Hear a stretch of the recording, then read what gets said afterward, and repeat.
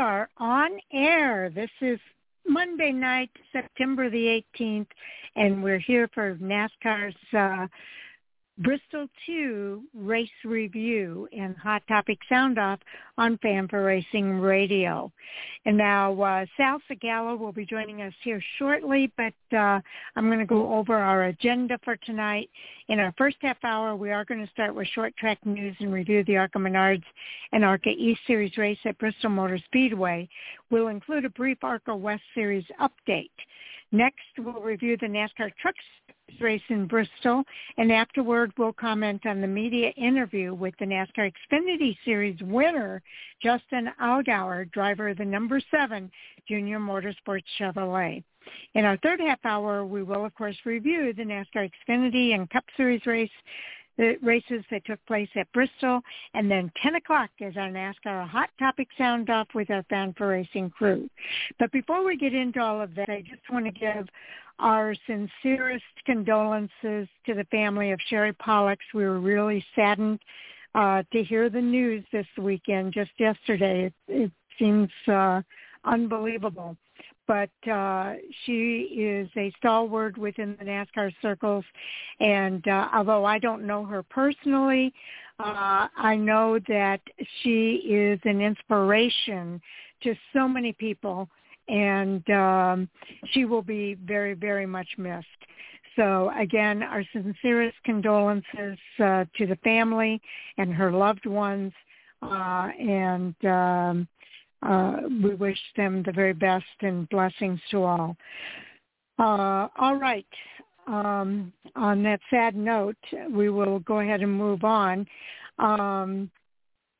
I know Sherry was very much an inspiration to a lot of people. I've been reading all the tributes to her today, and it sounded like she was someone who fought very hard under very difficult circumstances with her cancer, and it seemed as though she made a decision in her life to live in spite of that.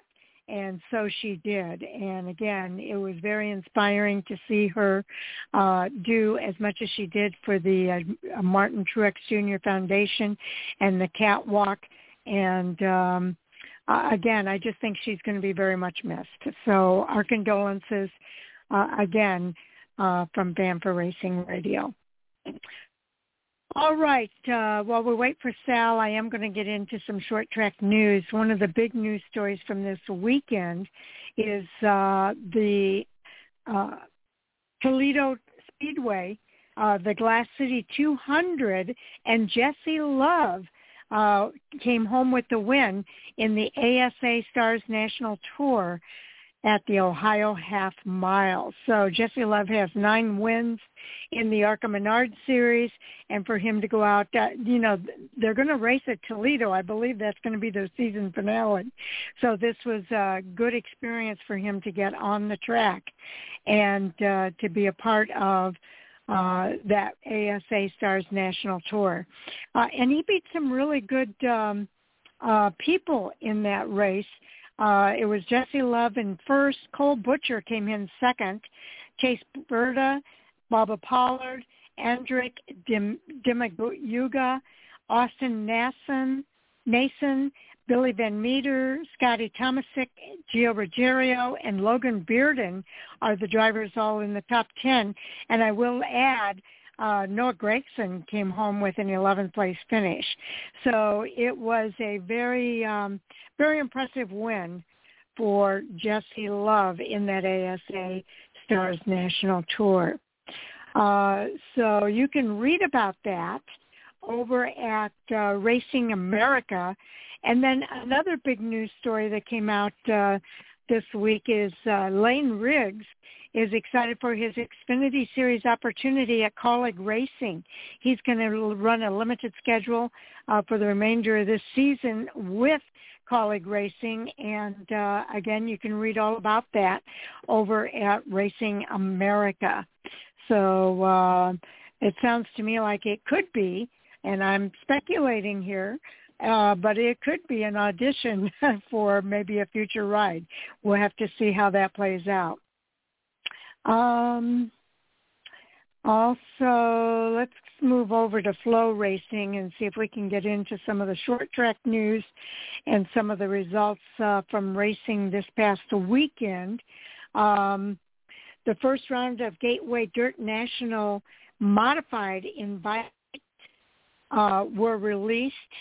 And, again, that's going to be available over at Flow Racing. Brady Bacon takes down the 20,000 USAC Sprint Car Hubstats Hustler. So a big win there for Brady Bacon as well. And let's see here. They've got some races that are coming up here. We'll go over that on Thursday. I really want to get the headlines here of what happened this past weekend. Well, here's something. Stuart Friesen beats Matt Shepard for third career Fonda 200 win. So Stuart Friesen came home with a nice victory. And I do see that Sal is here, so welcome to the show, Sal. Oh, good evening, Sharon. Thank you. It's good to have you here. I wasn't sure how long you would be. I want to hit the... I'm driving a long way from work. And traffic here is just horrible. I ain't going to get on while I'm on the freeway. There's just too much noise, and I got to concentrate. I can't get in a wreck. Oh, I don't want you to get in a wreck. Are you on the freeway right now? No, I'm home. That's why I've been a few minutes late. Oh, okay. Well, you were at Irwindale Speedway this weekend, right? Yeah, yes, I was. And Jacob Gomes came home with the victory. Yeah, he led all 100 laps. Okay, he so went that wire was to wire. The only thing he didn't lead, he just missed on one restart. Buddy Shepard jumped out in front of him, but by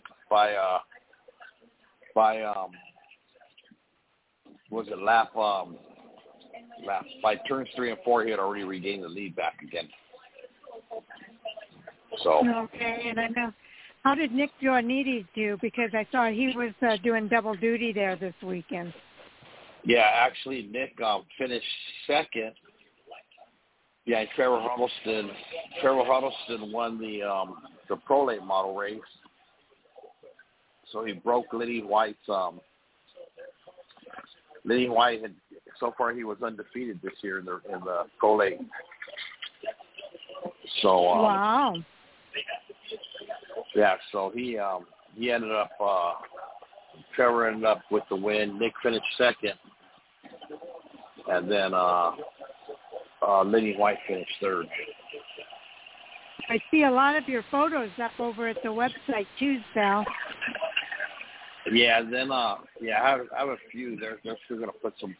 I still gotta set them some more up, and then on the modified end, Travis Thurkettle continued his winning streak. So far, Travis Thurkettle is undefeated in the modified modifieds over there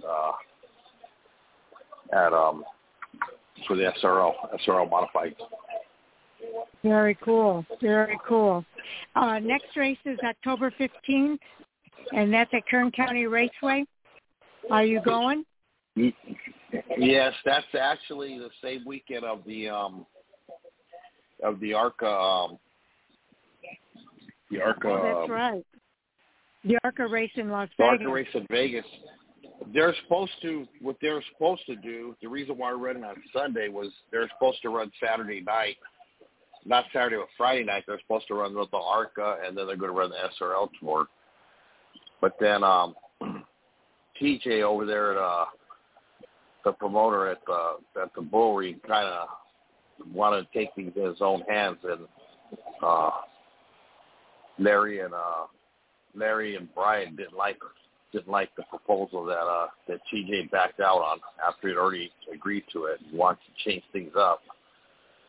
So they got their differences. So Larry and SRL pulled out. So that's why we're running on Sunday. So rather than put the race back to Saturday night, they're just going to keep on Sunday because they're going to race Friday night and then travel from Vegas to to Bakersfield, and then run Saturday night. But wow. So it's just going to be its own little show at the bull ring.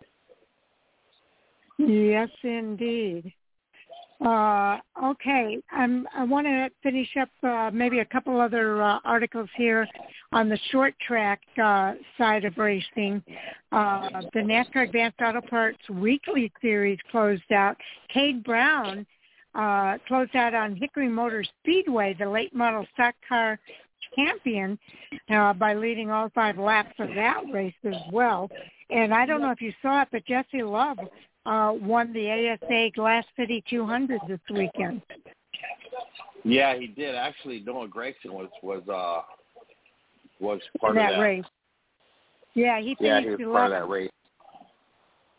Yeah, they reinstated him, and then when they reinstated him, they're trying to get Noah they're trying to put him in an ARCA car for Vegas, but so far I talked to Joey McCarry with Star Nursery. He's reached out to them already 2 or 3 times. Noah hasn't returned his call, so he's hoping that he will and that they can get him in a car. They're going to put Kevin Harvick in a car, but Kevin backed out when they weren't running they're supposed to run the Legends. So Keelan was going to race. Keelan was going to race the Legends, and Kevin was going to run the ARCA car. But then when they pulled the Legend race out of the schedule, then Kevin backed out and he goes, I'm not going to race ARCA. So, but so there's a good chance that we'll get to see Noah race in Vegas. Las Vegas. How about? Yeah, they have a car for him. So they have a car for him. So I'm pretty sure he'll probably go ahead and jump on it. Well, I hope he does. It's good to see him back out and racing again. And I think that'll be good for him as well. Okay, we're going to go ahead and move over to the ARCA Menards Series. It was a double series, 1 race for the ARCA Menards Series and the ARCA Menards Series East. William Sawalich not only won the race, but he won the ARCA East Championship as well.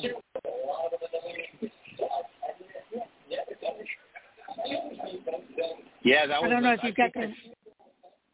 I think I did. Did you watch it? Yeah. Yeah, you know what? I'm pretty sure I've seen it. I did see it. That's right. On the Teams app, Sal. Okay, I was just looking at okay, let me see. Gosh, okay, here we go. 50-minute segments throughout. First half hour, we'll cover short track, and then next review. Oh, ARCA. No. That's for you, Sal. Yeah, it's right below it. It's below that. Yeah, okay, I see it. I'm sorry. Go ahead. I'm ready. Okay. William Sawalich actually led the final 9 laps to earn his 3rd ARCA Menards Series and 4th ARCA Menards Series East victory of 2023. And that was on Thursday night out at Bristol Motor Speedway. I like that Thursday night race. Yeah, it's nice because it's not a weekend, and you know, and actually I was able to watch it. But with that, Sawalich's win locked up the 2023 ARCA Menards Series East Championship for himself and the number 18 Joe Gibbs Racing Team. At 16 years old, 11 months and 11 days, he became the youngest ever ARCA Menards Series East champion by 9 days, beating out Harrison Burton, who had it at 16 years, 11 months, and 20 days when he locked up his in 2014. Okay. Jesse Love dominated Bristol, leading 152 of the race's 200 laps. But he was passed by Sawalich on a restart with those just 9 laps remaining, and he was forced to settle for second after Sawalich passed him. And then Love unofficially extended his lead in the ARCA Menards Series Championship standings to 131 points over Andres Perez with just 2 races remaining. Love can mathematically clinch the championship if he leaves Salem Speedway on September 30th with a 99-point lead. Wow. Andres Perez finished third, and that was his top 5 finish in his last 5 starts, and his 7th of this season. And Jake Finch earned his best career ARCA Menards Series finish in 4th. Finch won the ARCA Menards Series East race at Dover Motor Speedway earlier in the season. Greg Van Ault scored his best finish since winning the season opener at Daytona International Speedway in 5th. He won at Daytona, but he came in 5th at Bristol, so that was a good day for him. And then Connor Jones survived an early race damage to the nose of his car to finish 6th. His 8th top 10 finish in 8 starts in 2023. Landon Templeton finished 7th in his first start for Mullins Racing and his first ARCA Menards Series platform appearance of this season. And Christian Rose finished 8th on the lead lap, his 11th top 10 finish in 18 starts this season. Rose has completed more laps than anyone else in 2023, 2,151 of a possible 2,224 laps. Yeah, he's a good driver. Jack Wood recovered from an early race bout with the safer barrier to finish 9th. Wood was running behind Luke Fenhouse when Fenhouse had a right front tire go down. That forced both to bounce off of the wall. So that slowed everybody down a little bit. And then from there, Fenhouse entered the night with the mathematical chance to win the ARCA Menards Series East Championship, but he finished 29th as the result of 2 separate instances of contact with the wall. He finished second in the ARCA Menards Series East standings, 53 points behind Sawalich. Andy Jakowiak finished 10th, giving him his 2nd straight finish in the top 10 at Bristol. He finished 8th at Bristol last year. And Sawalich is the 25th different driver to win at least one ARCA Menards Series East championship. Wow. The number 18 Joe Gibbs Racing team has been on a roll. They've won the last 3 ARCA Menards Series East driver championships, and the team won the 21 and 22 with Sammy Smith while driving under the Kyle Busch Motorsports banner. And then the ARCA Menards Series platform returns to action with a pair of races on Saturday, September 30th. The ARCA Menards Series is in action in the Atlas 200 at Salem Speedway, live on Fox Sports 2 at 7 p.m. Eastern Time. The ARCA Menards Series West closes the night in the Napa Auto Parts 150 at All-America Speedway at 10:45 p.m. Eastern Time, 7:45 p.m. Pacific Time. Okay. So next weekend we've got 2 ARCA races, so that's going to be fun. Yeah, it is. I know it's not this week, but next weekend coming up. Gosh, I don't even know. We're getting close to the end of the month, and it's going to be interesting to see what happens with the Landon Lewis, since he lost his ride. And he did. That's why he was in another car on for the ARCA East race. That's why he wasn't in the 17 car. That's right. So it's curious to see what's going to happen when they come out here to All-America Speedway next weekend and see what if he's even going to race or if he's going to have a car. And Bradley Erickson moved from Nike Racing to SPS. They just made the announcement today, so he'll be running for Joe Fari in the SPS. He'll finish out the season with Joe Fari in the SPS team ARCA car. And that was who, Sal? Bradley Erickson, who runs the West Series. Yeah, who runs the West Series. Wow. Well, it sounds like there's some changes coming up. We'll probably cover some of that in our preview show on Thursday. We mentioned the ARCA East the ARCA Menards Series and the ARCA West. And we didn't mention the ARCA East, and that's because they closed out their season at Bristol Motor Speedway this weekend. And so the ARCA East is done for the season, and William Sawalich is the champion in that series. There's a lot about him. If you want to see some of the race highlights, the Reese Sweet move of the race was when William Sawalich passed Jesse Love. They also have the race highlights over there. Jesse Love came in second, and then they've got William Sawalich's Victory Lane interview there as well. So a lot of race highlights and videos and articles. There's a lot of great articles here. And so it's some really good stuff there. They've got the race recap, they've got the race results, and a nice feature about him continuing the legacy of the number 18. I'm sorry, Sal. Yeah, it's going to be interesting with the Landon Lewis deal in the West because he's only 1 point behind Sean Hingorani for the championship. Yeah, you want to do the West standings first? Yeah, so Sean Hingorani is leading that by 1 point over Landon Lewis. Trevor Huddleston's in third, Tyler Rice in fourth. Bradley Erickson, who's switching teams from Nike Racing to SPS, is fifth. Sixth is Tanner Rife. Seventh is Todd Sousa. Eighth is Kyle Keller. Ninth is Eric Nascimento. And 10th is Takuma Koga.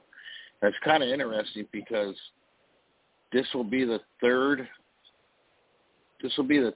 driver team change in the ARCA West of drivers that have raced every race because Tyler Rife went from Loudon Jackson to Todd Sousa Racing.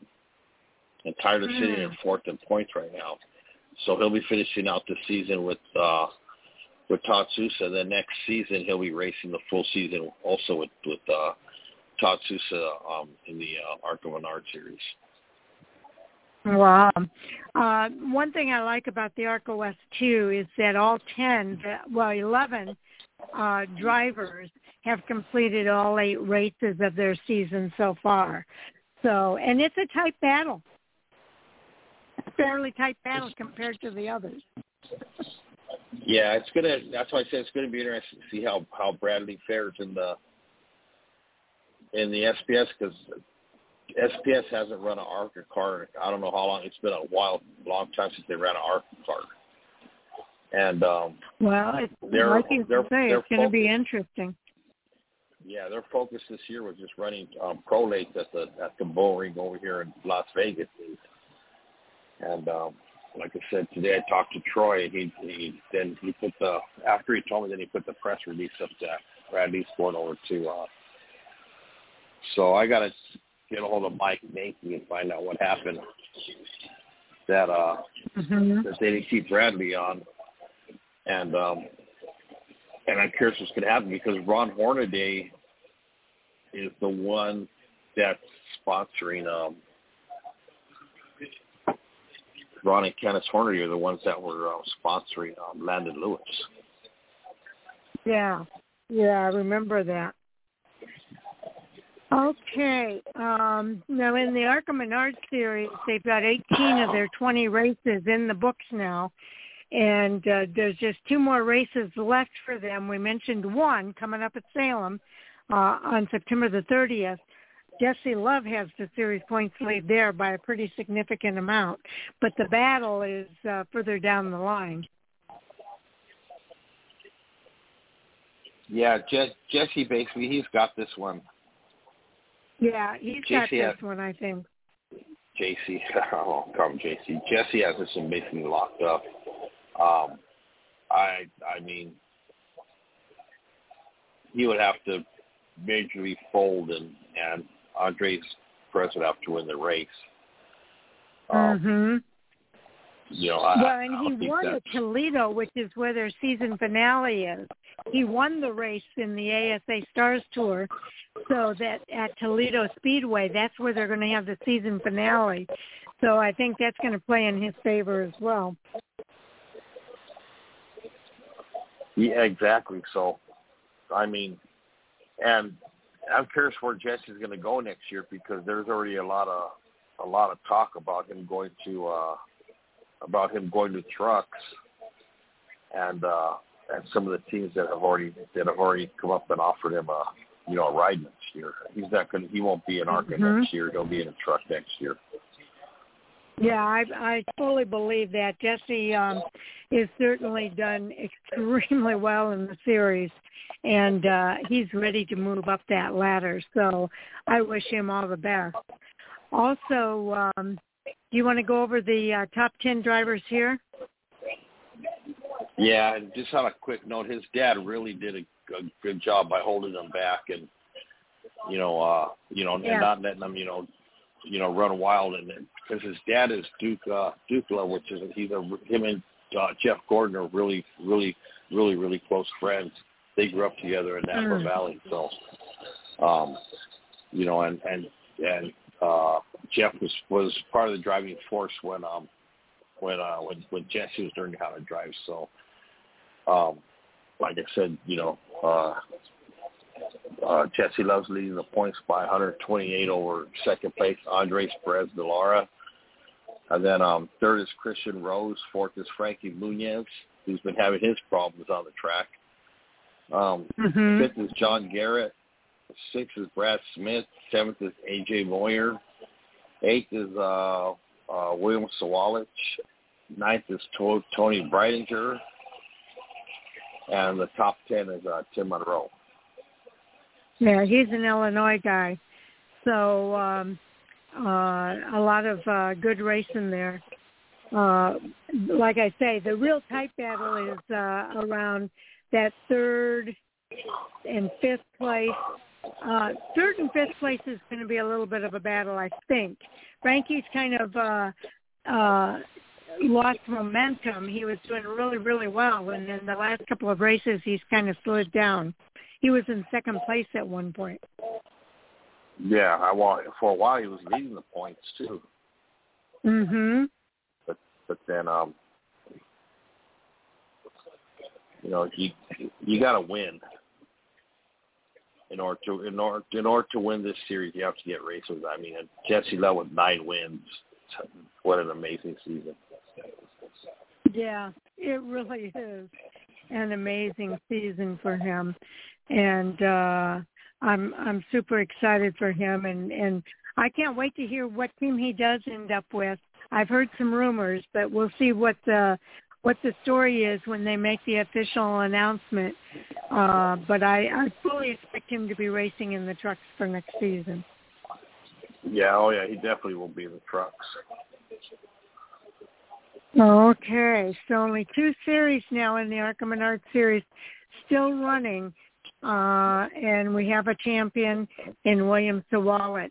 But he's still running some of these races for the ARCA Menards series and the ARCA West. So we'll see mainly the ARCA Menards series. So we'll see what he does for the rest of the year. Okay, we're going to go ahead and move on. Sal, I've got the notes here for, we'll do the Truck Series first, and then I've got the audio of the media interview with the Xfinity Series winner, Justin Allgaier, that will play in the next 15 minutes after we do this Truck Series review, okay? Okay.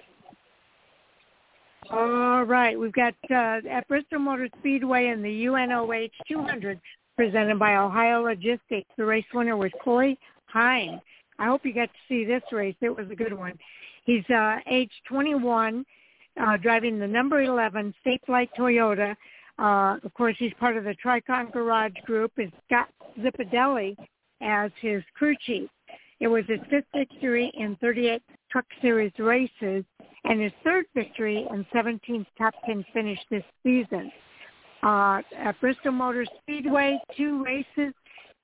This is his first victory and second top 10 finish, so that's not a bad average for Bristol Motor Speedway. Christian Eckes finished second, posting his second top 10 finish in 3 races at Bristol and his 12th top 10 finish of the season. Grant Enfinger finished in third, posting his 7th top 10 finish in 7 races at Bristol, and Taylor Gray, who finished 5th, was the highest finishing rookie of the race.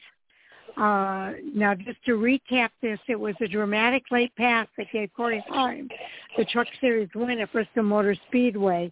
After he stole a victory last Saturday at Kansas Speedway, Christian Eckes got his pocket picked by Corey Heim on Thursday night at Bristol Motor Speedway. It was that pass over Christian Eckes in lap traffic just 5 laps from the finish. The win, again, was the 3rd of the season and his first at Bristol, and the 5th Truck Series win of his career. Eckes had to settle for second after a dominating race. He started from the pole. He won 2 stages and led 150 of the 200 laps. Grant Enfinger, as we mentioned, was in third. Then it was Carson Hocevar, Taylor Gray, Roger Caruth, Ben Rhodes, Chase Purdy, Nick Sanchez, and Matt DiBenedetto rounding out the top 10. There were 4 lead changes among 4 drivers and 4 cautions for 33 yellow flag laps, and the average speed of the race was 84.047. That's 047 miles per hour. Bristol was the first race in the round of 8 of the playoffs for the Truck Series, and Heim was the first of 4 drivers to be locked into the Championship 4 race at Phoenix Raceway. Playoff drivers to not finish within the top 10 were Ty Majeski and Zane Smith. Ty Majeski had a 19th place finish. Zane Smith came home 24th place. The margin of victories in this race for this race was a mere 2.218 thousandths of a second. Your thoughts about the top 10 finishers here? We had quite a few playoff drivers in that top 10. Yeah, it was a good race all the way to the end. I thought Christian Eckes was going to get it, and then when they went 3 wide with Gray at the top, the number 15. That kind of set the tone, for Corey Heim, to get in there, and get the win. Because afterwards, Christian said, that he felt that that Tanner Gray, who was, that he was, 2 laps down, that he felt that he held up, enough, to where, all that happened, Heim was able to get the win. But, talking at the track with some of the drivers, who had seen the race, and there's no way anybody could have dictated that. It just happened to happen like that. All the drivers said there's no way that Tanner could have known at the right time when to slow down, and for all that to play into effect the way that ending happened. It just happened that Tanner was at the top and people were there, but I mean, I thought Christian was going to go back-to-back wins, but, like you said, Corey Heim went in there and stole the win, congrats. Well, first and a second is not bad. Yeah, but when you get the win, and you're locked in, plus you get the win, you get the trophy, and because Bill's got a lot of stuff going on next year, with the truck team. They're talking about a possible expansion and stuff like that. So this is really gonna, solidify what BMR is all about. But like you said, it was good to see, the top 4 spots, being taken by chase drivers, and then Taylor Gray, being the highest finishing rookie, in 5th. Roger Caruth, and right in there in 6th place. But this race was, these guys got to start figuring out, what, maybe it's not a good thing to win the first 2 stages, because it seems like that last stage is is where they falter for whatever reason. Well, I know that everybody's trying to get those playoff points, to get those extra points that can make a difference between winning the championship and losing it. So I think that's what a lot of these guys are trying to do. But I hear what you're saying. You've got to have a car at the end of the race to be able to finish that race. So it's really important to take care of the car. Oh, yeah. You know, go ahead. No, go ahead. Yeah, I mean, you know, it just seems like throughout all the series, the driver that wins that dominates the first two stages just has issues trying to you know, get that last stage, you know, which is the win. Mm-hmm. Okay, there were 20 drivers who finished all 200 laps of the race, and then another goes down to 33 drivers, so another 13 drivers that finished the race, but they finished a lap or more down. 3 drivers had incidents that took them out of the race. The first is Jack Wood, who was out on lap 13 because of an accident. Then Dean Thompson in lap 14, probably the same accident that took him out. And on lap 140, Greg Van Alst was out. He had some brake issues that took him out of the race. So that was unfortunate because he had a really good ARCA run. It was unfortunate that things didn't go as well for the Truck Series. Yeah, it's unfortunate. You know, things happen. You know, I mean, you know, you know, especially at a track like this, you know, this track you need your brakes. I mean, it's not like Talladega and, you know, Daytona, you know, where you really don't need them. But Bristol, you really need your brakes, you know, and you know, I'm sure that you know, you have a brake issue, you're coming in because, you know, you're just going to be a weapon out there. That's true. Okay. I just, the next race, let's go over the driver point standings before we move on. All right, the points are,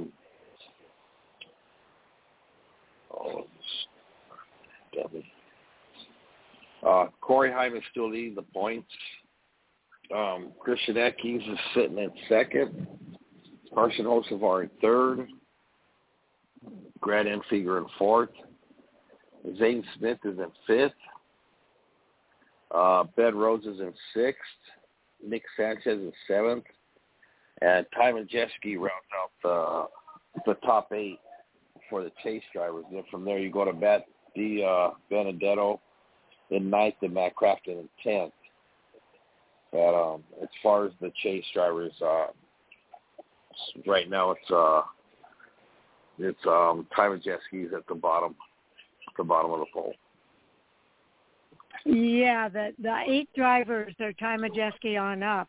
But right now, Nick Sanchez and Ty Majeski are below the cut line.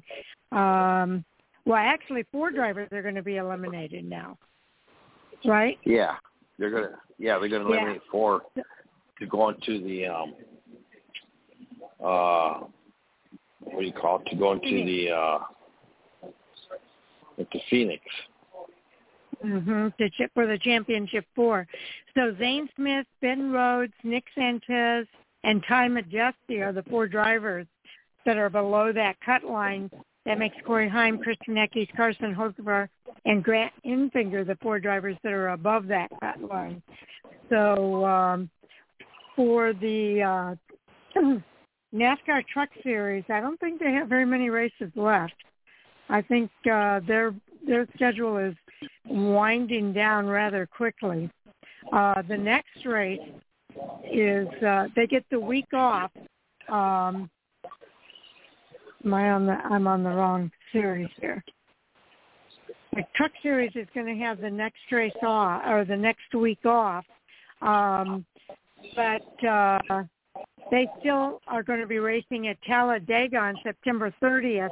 The Love's RV Stop 250, and then Homestead Miami on October 21st is going to be the elimination race, where 4 of those 8 drivers will be eliminated before the championship 4 race at Phoenix on November the 3rd. Yeah, it's kind of strange to see Zane Smith, last year's champion, below the cut line by 30 points. It is. And then, Ben Rhodes 35, Nick Sanchez 38, and Ty Majeski 38. So, I mean, those 4 drivers still have a chance of getting in. Of course, winning, you're in. But, I mean, I'm talking about by points because, Grant Enfinger really hasn't had the strongest of seasons. Right now, it seems like the 2 drivers that have really gotten hot is Christian Eckes and Corey Hine. And you've got the wild card of Talladega, huh? Yeah. And Carson Hocevar has just basically been kind of consistent. But, yeah, like you said, you got the wild card of Talladega, so that's going to, that's going to shake it up. Oh, yeah, it's going to be a deal breaker right there. And then after that is the 1.5-mile track that the trucks do pretty well on those 1.5-mile tracks. So that's going to be the deciding one. Any predictions you want to make here, Sal? No, it's kind of hard. It's still kind of early. I don't know. The trucks I don't really – I thought Zane Smith would be a lot higher than where he is right now. I kind of thought Ty Majeski would have, too, because Ty was having a really good season. Me, too. It seems like ever since they found his tire that was in violation with that valve stem, it seems like he has not recovered from that yet. Yeah, I mean, he should be pretty good because he's had DQs before in racing on super lates. He's always come back strong, after a DQ. He's always come back strong. It's always been for something like that, like with the, putting something in the valve stem, so the air will come out of the tire. One time it was a part that technically was illegal, but it wasn't illegal, which is a gray area part, but Tylee is good at bouncing back, but I mean, this is a whole different series. You know what? The competition is tough, and you got guys out of the chase that are trying to win races still. They still got sponsors they have to keep happy. Okay, and for Zane Smith, he had a late pit road penalty that kind of cost him some points at Bristol, so that was part of the problem there. But what were your thoughts on some of the news that came out this week? No dirt at Bristol Motor Speedway for next season. It's going to be 2 concrete races next year. I think that's great. I thought the dirt was just a major it was a major fail in my eyes. I didn't like the dirt race at Bristol. I didn't care for it. And you know what? And especially when you're talking about a chase race, you don't want to take a chase driver out of his element, by throwing something like that in there. Mm-hmm. I understand, what NASCAR's trying to do, but you know what? These guys, they're asphalt drivers. If they want to do something on dirt, you know what? Put them all in sprint cars and take them to a dirt track, and have them bang it out there. But you know what? Don't bring the dirt, to a NASCAR track, and try to make something out of it. Okay, and then also there was news about Zane Smith. He signed a multi-year deal to run a full 24 Cup schedule with Spire Motorsports as part of an affiliation with Trackhouse Racing. Your thoughts about that? Yeah, I thought that was good. I thought that was good. You know what? When Colleague had said, they had an open seat, I thought that Zane might have gone to Colleague, but then then they of course they filled Colleague with Daniel Hamrick, and then so I mean, I'm happy for Zane. You know what? He's put his time in the Truck Series. You know what? And he's ready to move up. I kind of thought he would have went Xfinity Racing first, but you know what, a seat opened up, he might as well take advantage of it. And okay. I think he has the talent and he's a little bit more toned down than what Noah was going into the Cup Series. I think Noah went on too much of a high, too much caffeine. All the race wins, being the, basically the class clown, and Zane is a lot more mellower, but I think it's going to be a good fit for him, and I think Zane's going to do really well in the Cup Series. Okay, we're going to go ahead and move on to the media interview. This will kind of lead into the Xfinity Series review at Bristol. But Justin Allgaier came home as the winner of that race. Pretty happy about it. It's over 15 minutes of the interview, but we're only going to be able to listen to maybe about half of that. And then Sal and I will comment after we hear the interview. Are you ready, Sal? Yeah.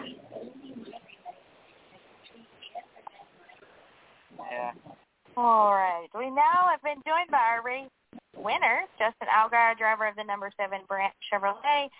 The boss man just left the desk, had a lot of great things to say about you, your team, and obviously this run for the championship. Got off to a great start tonight. So Justin, talk a little bit about tonight winning at Bristol. But Bristol's a place you've had a win at before, but I believe this is your first night race win. It is the first night race win. It's also like 4,000 laps let it go, too. I had a lot of gray hair. Honestly, this has been the place that, for me, has been – I love coming here. It's my favorite racetrack. I tell everybody that all the time. We've led so many laps. I don't know the stat exactly, but it's like an average of 135 laps led here. And I think we've led 44% of the laps in the last 6 races. I mean, those are crazy stats to not win. And Jim Pullman and I had a long conversation in this offseason. And we looked at the schedule, and we circled Bristol. And we said, whatever we win before Bristol, we got to go do it. But Bristol's the one. We've run way too well here. We have led so many laps here, and it's the start of the playoffs. And to get Brent Fresh and I, Colton Victory Lane, Rick and Sierra and Christy, they're all here this weekend. I've won in every car we've run except for here this year, it seems like. This racetrack and to win here at Bristol, I mean, there's just nothing like it. So great race today. Jim Pullman did a fantastic job with the race strategy.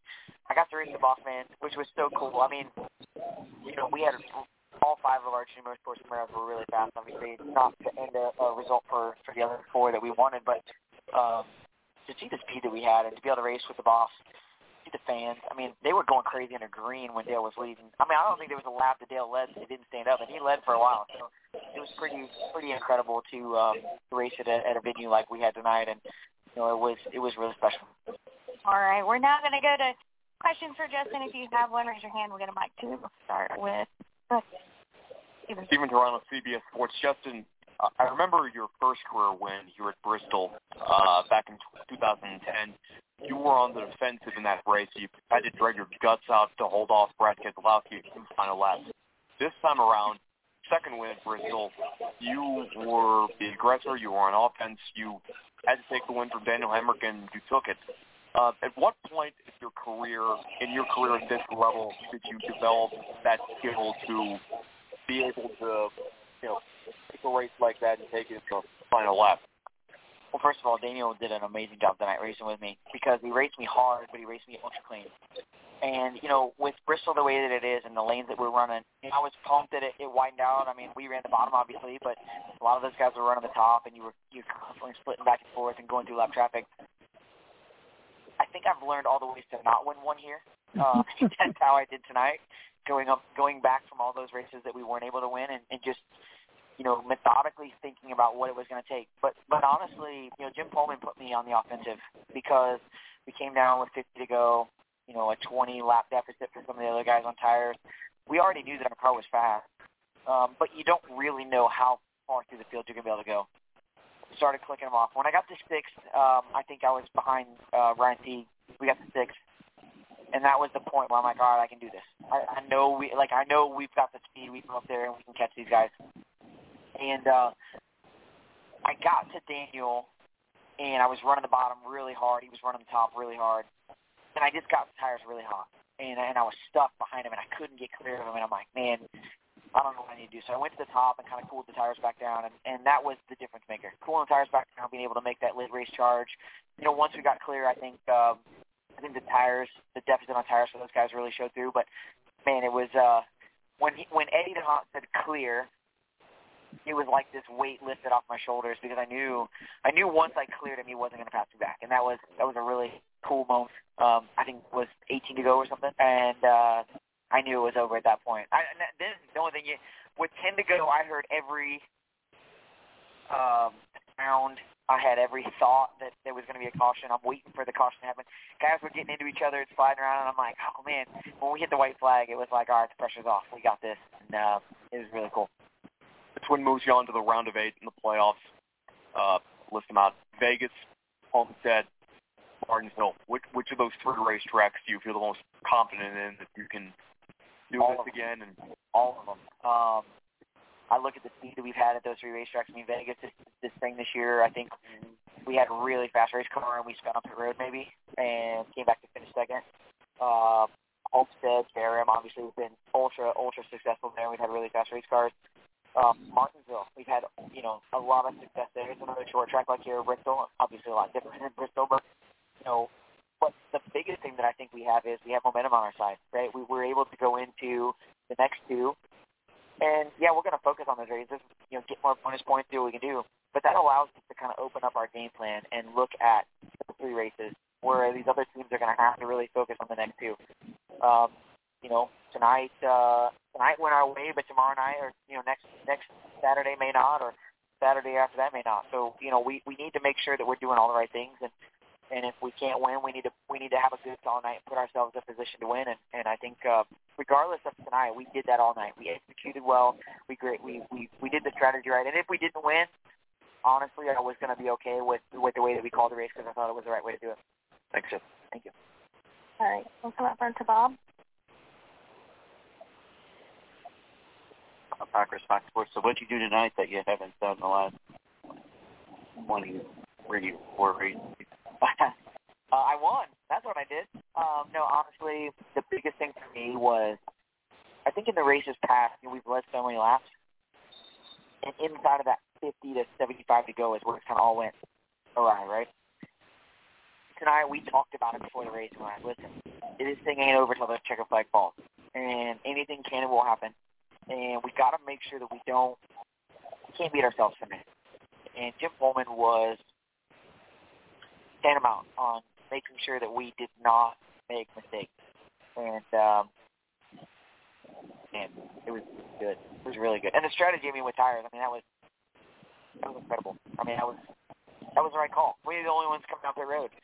And it was cool. I think the part for me tonight that was different, I'm watching how many cars were lapping on each one of these green flag runs. Obviously, long green flag runs. I'm watching the cars that were lapping, and I'm going, man, there's not going to be many left on the lead lap. And, ultimately, I think there was 14 or 15, whatever it was, whenever we came out of the pits. But, that's doable. If there was 30 or 35 on the lead lap, we were probably in trouble. But with 15 on the lead lap, we were able to drive through some of them and obviously get the result. Okay, Sal, your thoughts about Justin Allgaier's win and his comments afterwards? Yeah, it was a good win for him, and it's when, like you said, he's wanted, it's always escaped him, and the work that he put into, to get this win, but, just to hear, to hear him, just, so much, all the drivers, just to get the win during the chase, to lock yourself into the next round, is big, and he realizes, how big this, not only what it's to get the win, but to finally get that Bristol, like, I guess, when they go to, Martinsville, where they get the, the big miles, he's holding the car, they put the car in the hand and all that, which is really cool. And then I know a lot of drivers like the Nashville win because of the guitar that, that they do. But Bristol is just because, it's Bristol. It's a tough track to win at. And the drivers talk about how tough it is to win there.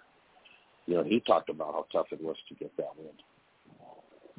But congratulations, Justin. He's put his time in. And he really likes this series. Congrats once again. Yeah, it kind of tickled me, his comment about, I think I've learned all the ways to lose at Bristol. So it was just a matter of time before I got to how to win. This was a big one for Justin Allgaier. I also liked his confidence in the upcoming races in the playoffs. He feels pretty confident that he can be a contender at all those races. And the relationship that he has with Junior Motorsports has been really good. It just makes me, Justin Allgaier is a good example of a driver that came down from the Cup Series and came to the Xfinity Series, and he's done well. He's back to winning. He's a contender just about every week. And it was just a smart move for him to do that, and I'm real proud of him. Yeah, this might be where his niche is. Just like Ron Hornaday. Ron Hornaday. When Michael Waltrip, they dabbled, in a different series, but yet they both went back to trucks. Because trucks is where their strength was. And you got to race where your strength is. Everybody wants to race on Sunday. That's the goal, is to race on Sunday. But you know what? Would you rather race on Sunday and not be productive, or would you rather race on Saturday, and get wins, and contend for championships, But like I said, I know most drivers are ultimately goal is to race on Sundays, but it didn't bother Ron Hornaday or Michael Waltrip, to continue. Exactly.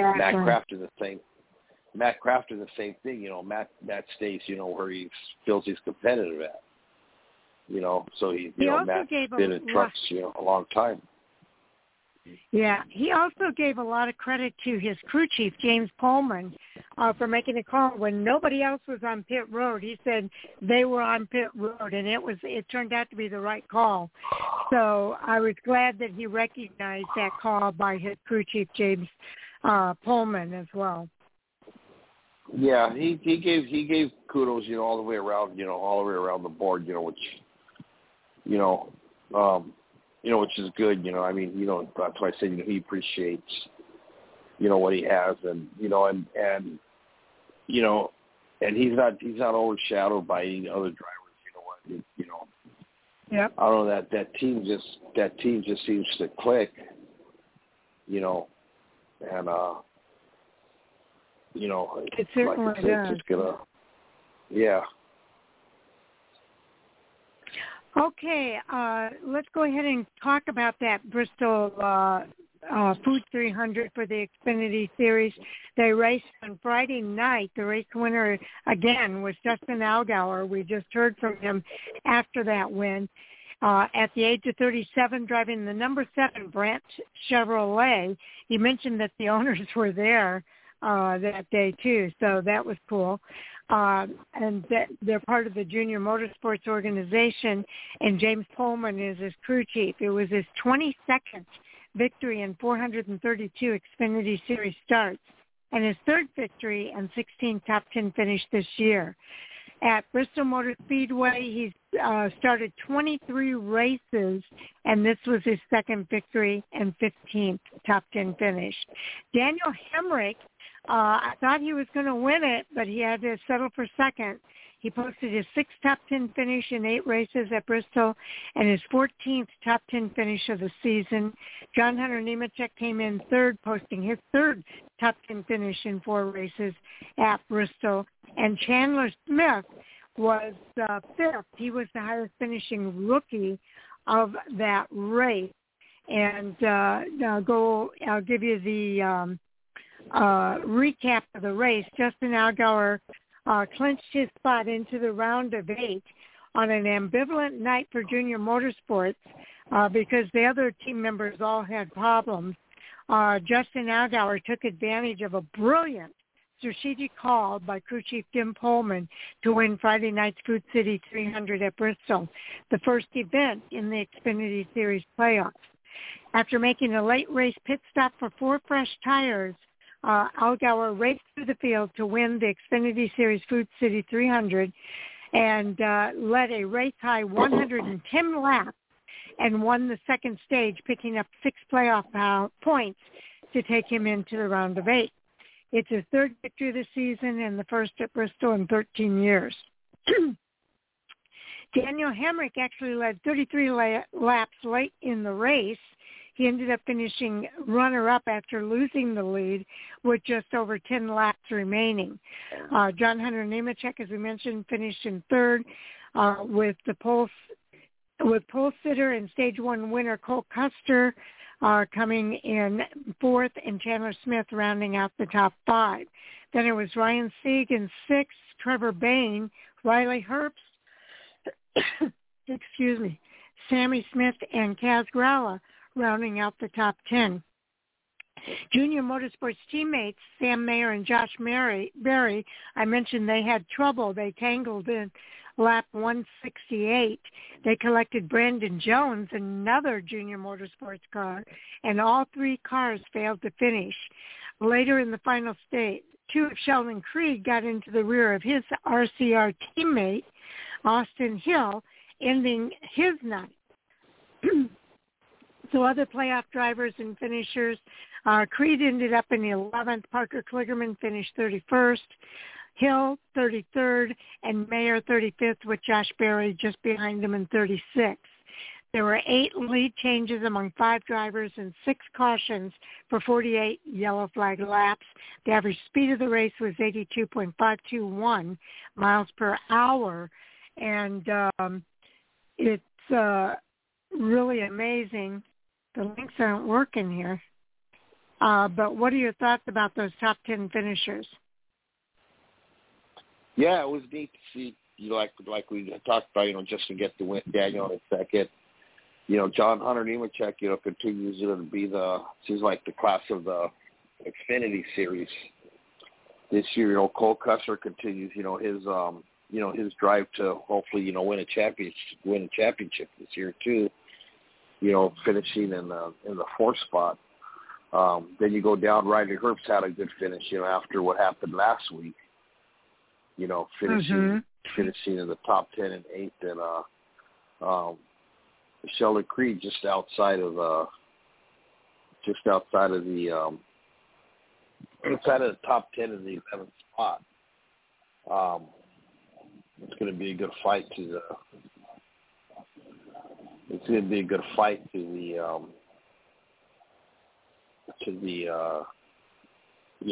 the next round, because they're going to take another 4 drivers out, and it's a close battle, between some of the drivers,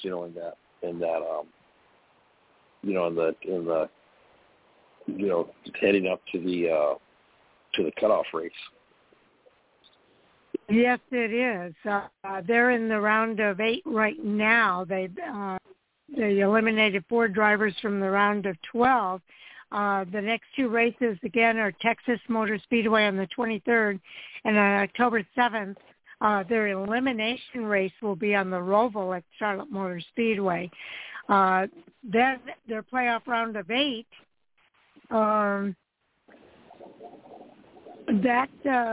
that happens with 3 races at Las Vegas in the middle of October. Then you've got Homestead, Miami on the 21st, and Martinsville on the 28th will be the elimination race there, where they pare it down to just 4 drivers for the race at Phoenix early in November. Now, in this race, about 14 cars completed all 300 laps.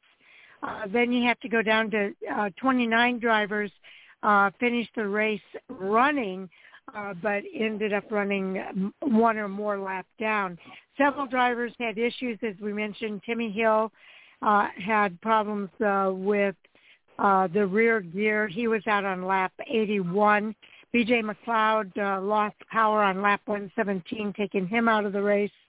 On 166, it was Sam Mayer and Josh Murray taking each other out. The pair of junior motorsports drivers, but they also messed up the suspension on Brandon Jones' car, and that took him out of the race on lap 178. So 3 junior motorsports cars all finishing at the end of this race back in the field. On lap 217, we mentioned the dust-up with Sheldon Creed.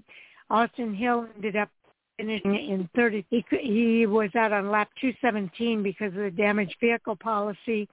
And Jeffrey Earnhardt was out on lap 229. He had issues with his brakes. And Dale Earnhardt Jr. had a real weird situation going on with his car. There was a problem with the ignition. I guess it was just a really small part that took him out of the race on lap 271, and thankfully he was okay because there was fire in the cockpit, and actually his fire suit caught fire. So I know NASCAR is looking at that and trying to evaluate what happened there, so that the driver's safety is, of course, their utmost concern. The margin of victory here was 1.695 seconds. So. Wow. That was a heck of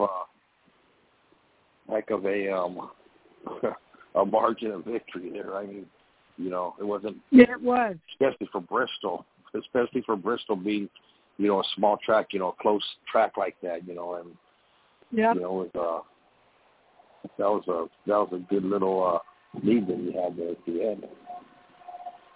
It was. You want to go ahead and cover the driver points here? This was their first race in the round of 12. Yeah, so the standings is Justin Allgaier, who won. He'll be advancing to the round of 8. And then behind him is John Hunter Nemechek, Cole Custer in third, Austin Hill in fourth, Chandler Smith in fifth, Daniel Hemrick in sixth, Sammy Smith in seventh, Sheldon Creed in eighth, and then the drivers below the cut line is actually Jeb Burton and Sheldon Creed are both at -4, so they're both tied. And then from there you go to Sam Mayer in 10th, Parker Klingerman in 11th, and Josh Berry is your 12th driver. He's 24 points out from the cut line, so it's still early. There's still, there's still 3 more races left for them before they go to the dust-up though really hurt them. Yeah, so I mean, they're still right there. Whoever's below the cut line, they're not that far back. So, it's just that Cole Custer, John Hunter Nemechek just really have distanced themselves, for the rest of the field. So. Yep. Raleigh Earps is holding on to number 13 right now, so I think that's good too. Okay. I want to look at the news here in the Xfinity Series. Lane Riggs is the big news here. He's going to compete in multiple races for Colleague Racing. He's going to make his debut at Texas this weekend, but I believe he's got some other races he's going to be racing in as well. Yeah, and then Interstate Batteries is sponsoring 3 cars, 3 Joe Gibbs racing entries this week. Wow, that's a lot of cars they'll be on. They'll be on the 20 of Christopher Bell, the 54 of Ty Gibbs, and who's the other driver? 30. Yeah. Probably, I imagine it doesn't say. Well, sometimes they have a a guest driver, I think, in one of those cars. But what were your thoughts about NASCAR not racing at Road America in 2024? I thought that was kind of a little bit strange. But you know what? I mean, I don't know. You got to wonder what's going on with, with all these changes all of a sudden, with, like you said, them not racing in, 2024, taking the dirt out of Bristol, and what's really going on, with the, with the series as a whole, NASCAR as a whole. I know they're trying to change things up, they're trying to keep the fans interested, but, the Road America race is always a good race. I heard that they might even be trying to bring back Chicagoland Speedway, not for 24, but maybe in 2025. It's just a rumor at this point, but it's going to be interesting. I know a lot of people are upset that they're not going to be racing at Road America. It's one of the nicest facilities there, but we're going to talk about it on Thursday night. If you have any thoughts about that, put it in our Teams chat so we can represent you on our Thursday show. Yeah, it's kind of like, like to kind of throw it out there too.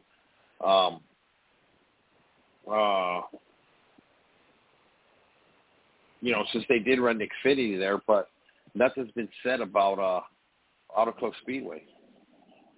It just, it's dead. Well, the schedule is going to come out sometime, I think sometime this week. If not this week, next week for sure. And I don't think they're going to be on it because they had already started tearing it down. So I'm not sure if they have. I haven't been by there to look to see if there's even anything left, for them, to have a race, or if they're just gonna, because I don't know. I mean, it's crazy because they brought the Clash back for next year. Yeah, they made that announcement. I saw that. So we'll have the Clash back. Yeah. So that's going to be neat for us. But they haven't. Usually, they talk about what the progress is with the Auto Club, and they built it last year and even sold memorabilia. At the last 2-mile race there. So I guess we'll wait to see when the schedule comes out if they put it back on the schedule or not. As another 2-mile race, but I'm not even sure what's going on. I haven't been by there. I haven't seen it. I got to ask my buddy. He lives close. He lives close to the track. I should ask him. Well, keep your eye on the news this week because I think the schedule is coming out. So we'll know more then. Curious to see if. Yeah, I mean, because they haven't. Usually they would announce a replacement race already for it. Oh yeah. And they haven't. So those are say, hey, you know what, this race is gonna it's gonna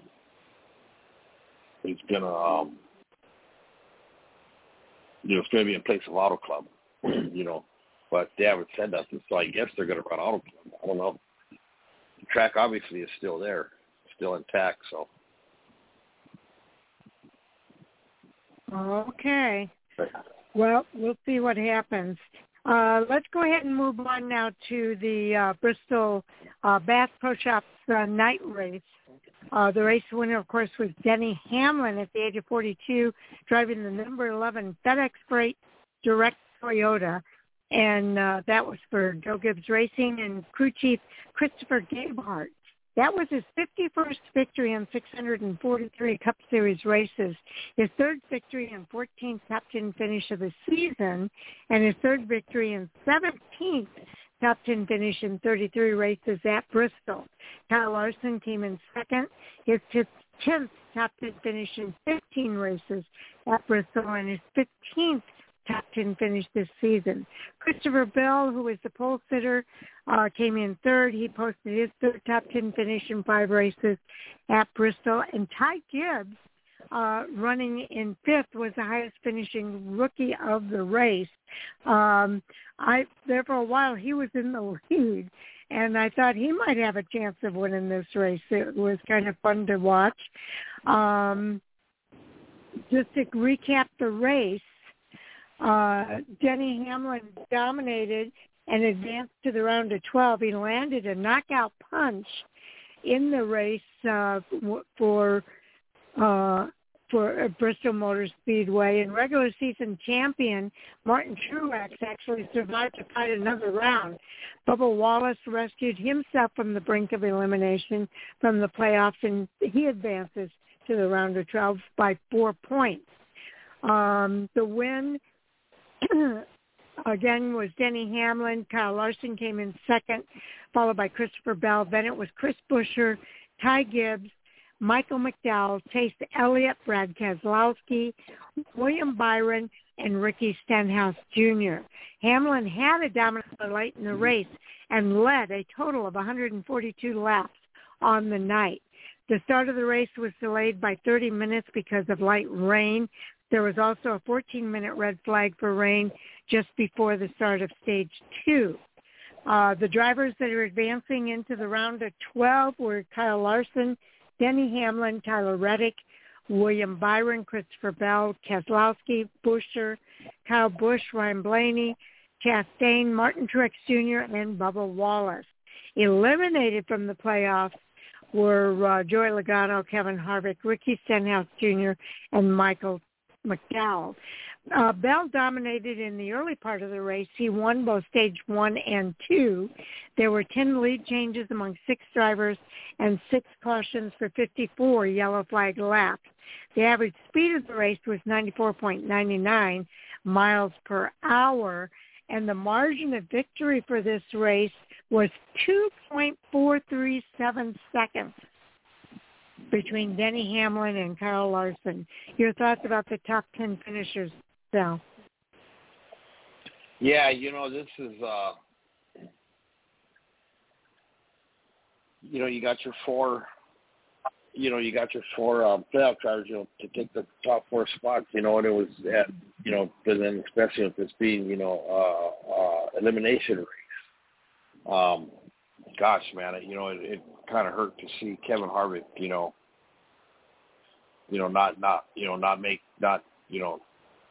not advance. Yeah. And Truex looked like he was on the ropes. It looked like he was not going to make it at all. I mean, he was just really down and out. He ended up getting in, but I don't know. He ended up finishing 19th. Yeah. Harvick, I think, finished further back. Harvick was in 29th. Oh, he finished laps down. Harvick was like, I don't know, he was like five or six laps down, Harvick was. But he said it was the worst Bristol car he's ever had. Yeah, and and it was sad, to see him go out, and of course, Joey Logano went out with that wreck. Joey was one of my picks to win the to win the championship this year. Him and Kyle Busch. So Kyle's still in it, but I don't know. Bubba Wallace got lucky and advanced, and him and Denny Hamlin are two peas in a pod. Their interviews are just so horrible. Well, they both got booed this weekend. That's for I know, sure. and they both played off of it, and Denny, I could see he's a little bit more better driver than Bubba, but Bubba, I don't know. There's a lot of people saying that they can see Danny win the championship there. I just don't think it's going to happen. Well, he usually sabotages himself. That's going to be the key. If he sabotages himself, then that's going to be a problem. But yeah, it depends. In the past, he's not had the emotional maturity to do it, but we'll see. Maybe there's some good things that have come out of his season. That maybe that emotional maturity is there, but in the past, I'm just talking about the past. His emotional maturity has sabotaged him every time. I don't know. I think Kyle Busch. I think this could be Kyle's year. I mean, and then it could be William Byron's year too. William Byron. I mean, he had a top 10, another top 10. You know. Well, Kyle Larson's got the momentum right now. Yeah. Oh yeah. Kyle Larson definitely does have the momentum, and it's going to be interesting. You know, see, you know, as the weeks progress. Yes, it's going to be real interesting. Okay, now for this race, there were only 10 cars that finished all 500 laps. Then you go down to the 32nd car, Austin Cindric, was running at the end of the race, but he was more laps down. 4 cars here were out because of accidents, beginning with Ryan Newman. He was out on lap 260, Justin Haley on lap 261, Joey Logano on 262, and Ty Dillon on lap 263, all out because of, it looks like all accidents right around the same time. So that's unfortunate for those drivers. Joey Logano, the worst hurt of the playoff drivers. Kevin Harvick, 5 laps down. He ended up in 29th. Ross Chastain finished 23rd. He was a couple of laps down along with Ryan Blaney in 22. Kyle Busch finished 20th. He was 2 laps down, and Martin Truex Jr. finished 19th. He was 2 laps down. Bubba Wallace in 14th and Tyler Reddick in 15th, which kind of surprised me. I thought Tyler Reddick was going to do better than what he did. But we'll see. Like you say, it's still early, and maybe he'll come back. But he's already secured his spot into that next round. So we'll see what happens. Now it's Tyler Reddick and Denny Hamlin, right? Yeah, exactly. Anything else you wanted to say there, or do you want to go to the points?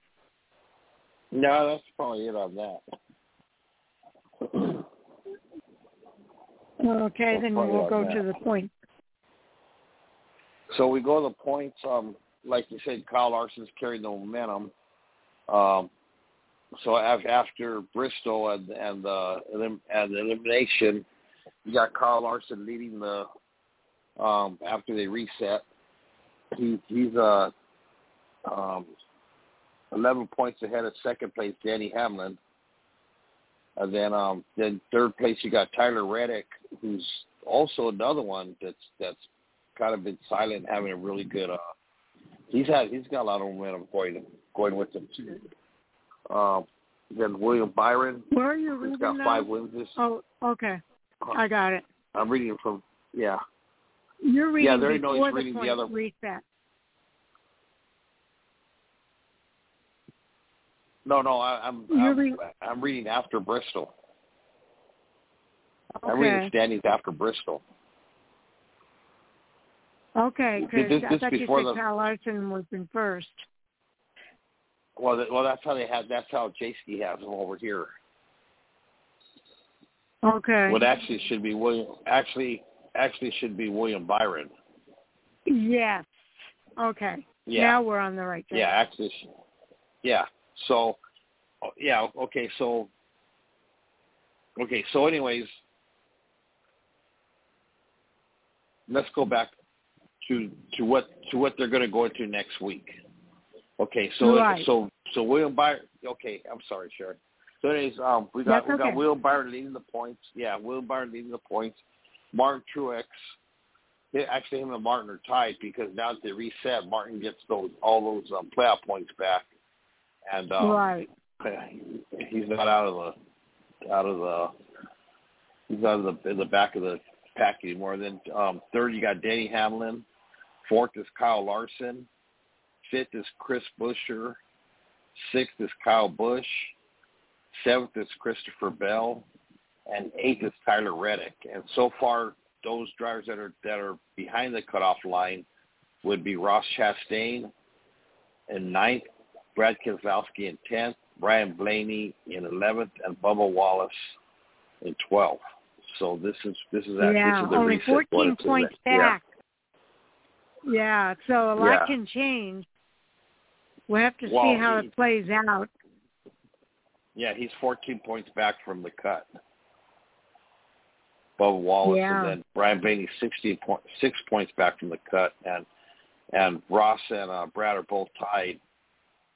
Actually, Ross and Brad are both tied at 3 points back, and then Tyler Reddick is on the bubble at 3. Christopher Bell's at 3, and it's funny because everybody talked about the playoff points. He's basically, Martin Truex is locked in, to the end of until they get to the Final Four.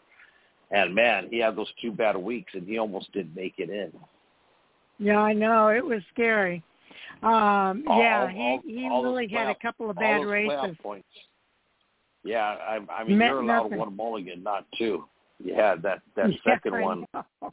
Yeah, that second one had him below the cut line. Yeah. That second one, he was below the cutoff line. He wasn't making it. Okay. So, well, now they're going to head into the playoff round of 12. That starts at Texas Motor Speedway this coming weekend on Sunday the 24th. Then they go to Talladega, the wild card, on October 1st, and the Roval, the Charlotte Motor Speedway Roval on October the 8th, will be an elimination race that will determine which 8 drivers will move on to the round of 8. Those 3 races are Las Vegas Motor Speedway in October, then it's Homestead Miami on the 22nd, and Martinsville on the 29th is the elimination race that will tell us who the championship 4 are going to be. Do you want to make any predictions there, Sal? You know what? I think I don't know. I still think Kyle has a lot of drive, a lot of fuel in his tank, and him being a past champion. I think Kyle will be one of them that'll make it. Of course, William Byron. He's William Byron and Kyle Larson. I think both. And the 4th one is going to be a toss-up. I know. Technically, you have to put all your feelings aside, and say, that Denny Hamlin, he's been having a pretty good season, but I just don't. I think he's going to cave. I really do think he's going to cave. I think he's way overconfident right now. I think he's riding that wave of, I got the best of, That's where he gets into trouble. Yeah, that's where he gets into trouble when he has that overconfidence. Yeah. Yeah, and I think right now he's, he walked off off from that win in Bristol, and he had to say so with the fans, and went home and said, yeah, they thought they got the best of me, and I got the best of them, and I think when he gets together with Bubba and they break down, what happened at the race, and him and Bubba are going to get together, and Bubba, oh yeah, they booed me too, did you hear me? I told him, that, I love that kind of stuff. It fuels the fire, and I think those 2 are just going to self-implode, and I don't think Bubba's going to make it to the next round. And they're doing what they have to do to try to build up their confidence going into this next round, but and I can't blame them for doing that. I mean, if I were in that position, I'd be trying to deflect all of that as well. But I do hope that maybe there's some maturity there, but even the way they're handling the situation with the booth, it makes me skeptical. So we'll see what happens.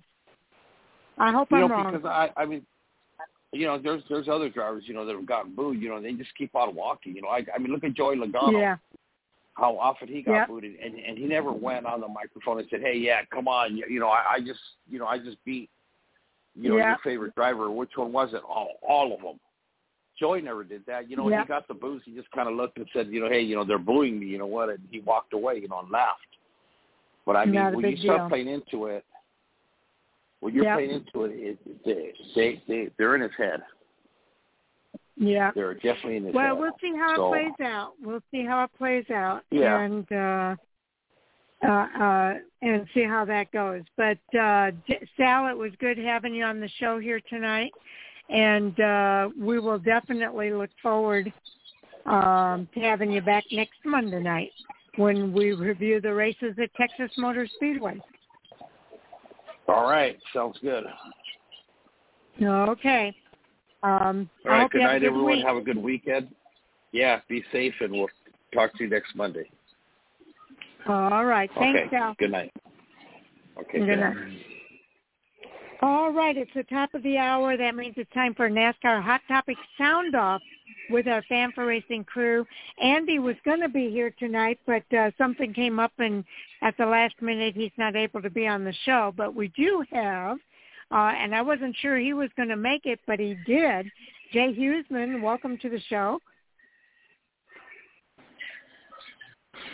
Well, thank you, Sharon. Yeah, we got done a little earlier than I expected, so able to hop on here, and I know there were some great hot topics I definitely wanted to talk about. Okay, well, we've got a list of them. And also here to talk hot topics tonight is Mike Roselle. Welcome to the show, Mike. Hey, good to be here. I am indeed here to talk some hot topics. All right. There's only one topic that's off limits, I guess, and you guys can go ahead and, I guess, give your thoughts on it, but I know Brian has said he definitely wants to talk about Road America on Thursday. I'm okay with holding that until Thursday. We got plenty of other ones to talk about tonight. Okay. You okay with that, Mike? Oh, absolutely. We got a ton to talk about. There was a lot that went down this whole week. Okay. There's more that's coming. So, Jay, I'm going to let you pick our first hot topic tonight. Well, the first one, I know I didn't have the chance because I really wasn't expecting to be on tonight, but I know Mike had it as far as the popularity of the race, and there was some feedback on that. As well as then who got eliminated. I guess that's what I'd tie into it. Who got eliminated and who moved on, and the thoughts on that real quick. Okay. Yeah, this was an elimination race. So 4 drivers did not make it into the next round. We were just talking about that. Those 4 drivers were Those 4 drivers were Joey Logano, Kevin Harvick, Ricky Stenhouse Jr., and Michael McDowell. A couple surprises and a couple of maybe expected. I'm not sure. What are your thoughts, Mike? Well, you categorize them as surprises. I don't know that I necessarily would call anyone eliminated in that round an overwhelming surprise. We kind of expected Ricky Stenhouse and Michael McDowell to find their way out in this round. We talked about this a couple weeks ago. Unfortunately for Michael McDowell, the track assortment in this first round does not really suit his skill set. But if he had made it into this next round with Texas, Talladega, and the Charlotte Roval, that would be right in his wheelhouse. Unfortunately, things didn't work out for Michael McDowell in the number 34 team. So for the second time, he makes his early exit from the round of 16 in the playoffs. Ricky Stenhouse is another one. But he had a good finish. He did, but he couldn't overcome the deficit that he had from the previous 2 races. And, by the way, entering the playoffs without too many playoff points to really fall back on either. He just could not overcome that, and he was eliminated. Ricky Stenhouse continues the unfortunate trend that we've had really ever since Denny Hamlin won the race in 2020 of Daytona 500 winners being completely irrelevant in the playoffs, no shows through the regular season, and then eliminated in the first round of the playoffs. Unfortunate, but that's kind of the way it goes. Now, the 2 that I believe you probably were referring to when you said surprising were Kevin Harvick and Joey Logano. Remember, I had called Joey Logano as my quote-unquote surprise out for this round, and it kind of panned out exactly the way we expected it. Maybe not necessarily getting caught up in a wreck in the first third of the race at Bristol to solidify the deal, but he didn't have a great showing for the entirety of the playoffs. And then Kevin Harvick with Stewart-Haas Racing, the issues at SHR have been well documented throughout the year. Harvick has been somewhat of the bright spot at SHR, but he's just barely struggling to keep his head above water there. And unfortunately, all the Stewart-Haas Racing cars were lousy this week. Ryan Preece was probably the best of the lot, but he only finished, 13th or 14th at that. Harvick was running multiple laps down the whole race. He ended up finishing deep into the 20s or even into the 30s and didn't even really make an effort. Well, I'm sure he made an effort himself, but in terms of the performance of the car, there was really no effort to try and keep that car in the playoffs. And therefore, your 2014 Cup Series champion will most likely miss out on his chance to ever win a second Cup Series championship unless he decides to pull a Tom Brady and unretire at the end of the season. That's going to do it, and Kevin Harvick will retire a one-time champion. Okay. Yeah, I would agree with you with regard to all of the people that were eliminated. I got to give kudos. I give a little bit of kudos to Michael McDowell. I know he tried to do everything he could in that Bristol race, but we all know it's not just one race. It's all 26-plus races that make the difference for these drivers. And the big lesson, I think, for Michael McDowell is he needs those playoff points when it comes to this playoff time. And that's really, you're right about Ricky Stenhouse. There is a trend of drivers who win the Daytona 500 that do not make it beyond the first round of the playoffs, and he's just a victim of that as well. Kevin Harvick, I saw glimpses of him kind of coming back. He's in an organization that seems to be faltering all the time, all this season, I should say. And he's been the bright spot for Stewart-Haas Racing this season.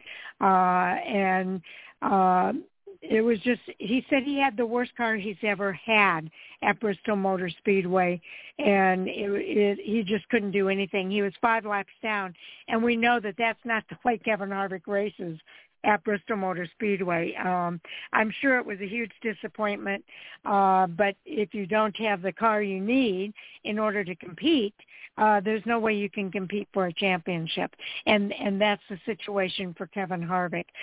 Joey Logano got caught up in an incident, though, that took him out of the race that was not of his own doing, and I kind of felt bad for him because he wasn't having his best race at Bristol Motor Speedway, but to be taken out because of somebody else's slip-up just seems unfortunate for Joey Logano, but that's what happened. And so you've got 2 former champions that are out of the playoffs in the first round. And to me, that is a little bit of a surprise. I would have hoped that they could have gone a little bit further. But, it is what happened. So I guess we'll talk about the positive side. This is just the negative side of it. We'll talk about the positive side on the next round, Jay. What are your thoughts? All right, well, I'll do the same thing. I'll start at the bottom, Michael McDowell. I get where you guys are coming from with the trend of Daytona 500 win. That was Stenhouse. Michael McDowell this year getting in on a win. They showed improvement. Last year they got in, they won the Daytona 500, and nothing much else throughout the year as a whole as far as looking forward to something in the playoff run. This year they were consistent. They were there in points, granted, be it right on the edge or in that area of points or not, but picked up a victory. So there was at least that hope, if you will. And again, you mentioned it. I mean, at Bristol there, running 6, just wasn't able to overcome the deficit from the first 2 races there. And I think, as Mike pointed out, just not having a bunch of playoff points built up to try and protect that. Next, to go to Ricky Stenhouse. And this is where I was going to say, I see the trend you all talking about as far as win the Daytona 500, and that's it for the year. You get in on that ticket, but nothing else. When you look at JTG Daughter and Ricky Stenhouse Jr. this year, they have run better than they have in their previous seasons, though. There were so many tracks where they talked about they got their best finish. So, again, had a little bit of hope for them on that side. It unfortunately just didn't pan out. Then you got the 2 former champions. Kevin Harvick, surprise, no, but also could have been on the other side because we've seen him in the past go on a streak, win 2 in a row, even when you thought they weren't having the best year like he did last year going into the playoffs. But this was, and I'm trying to think of the word Rodney Childers used, I mean, just an embarrassment. I mean, there is no other way to say it. Without being involved in an incident, to be 5 laps down for that team at Bristol just, is not normal. Then going to Joey Logano. I still consider this one a surprise, if you will, because it is the first time in history that it always takes something to make history, that a reigning champion does not make it out of the first round. That's the first time that's happened. And Sharon talked about it. It wasn't of his doing. As he said, though, we put ourselves in the back, and then when the accidents happen, you're going to be involved in it. So, he kind of felt like they deserved it at that point, being that they had put themselves in the back and in that position. But it could have gone so many other ways. I think there were 3 or 4 others, Martin Truex, Bubba Wallace, and Chris Buescher, that were back and forth in that same range. Had Joey not gotten involved in that accident, we'd be talking about one of those then as the one that's out. Mhm. That's true. Okay, Mike, your follow-up? On the positive side, I think we decided that's going to be the back half of this. Got to give a tip of the hat to Bubba Wallace and the 23 team. They fought hard and persevered. They made it by a couple points. It was close for them. Same with Martin Truex. That was probably the biggest surprise of the first round of the playoffs, was how close Martin Truex and the number 19 team came to being eliminated after a poor run at Darlington and pretty much no run at Kansas. They were out in the first 5 laps at Kansas, so they were effectively a no-show for Kansas. 0 points there for them. And they still managed to sneak by, just showing how important it is to have those mountain of playoff points available to you.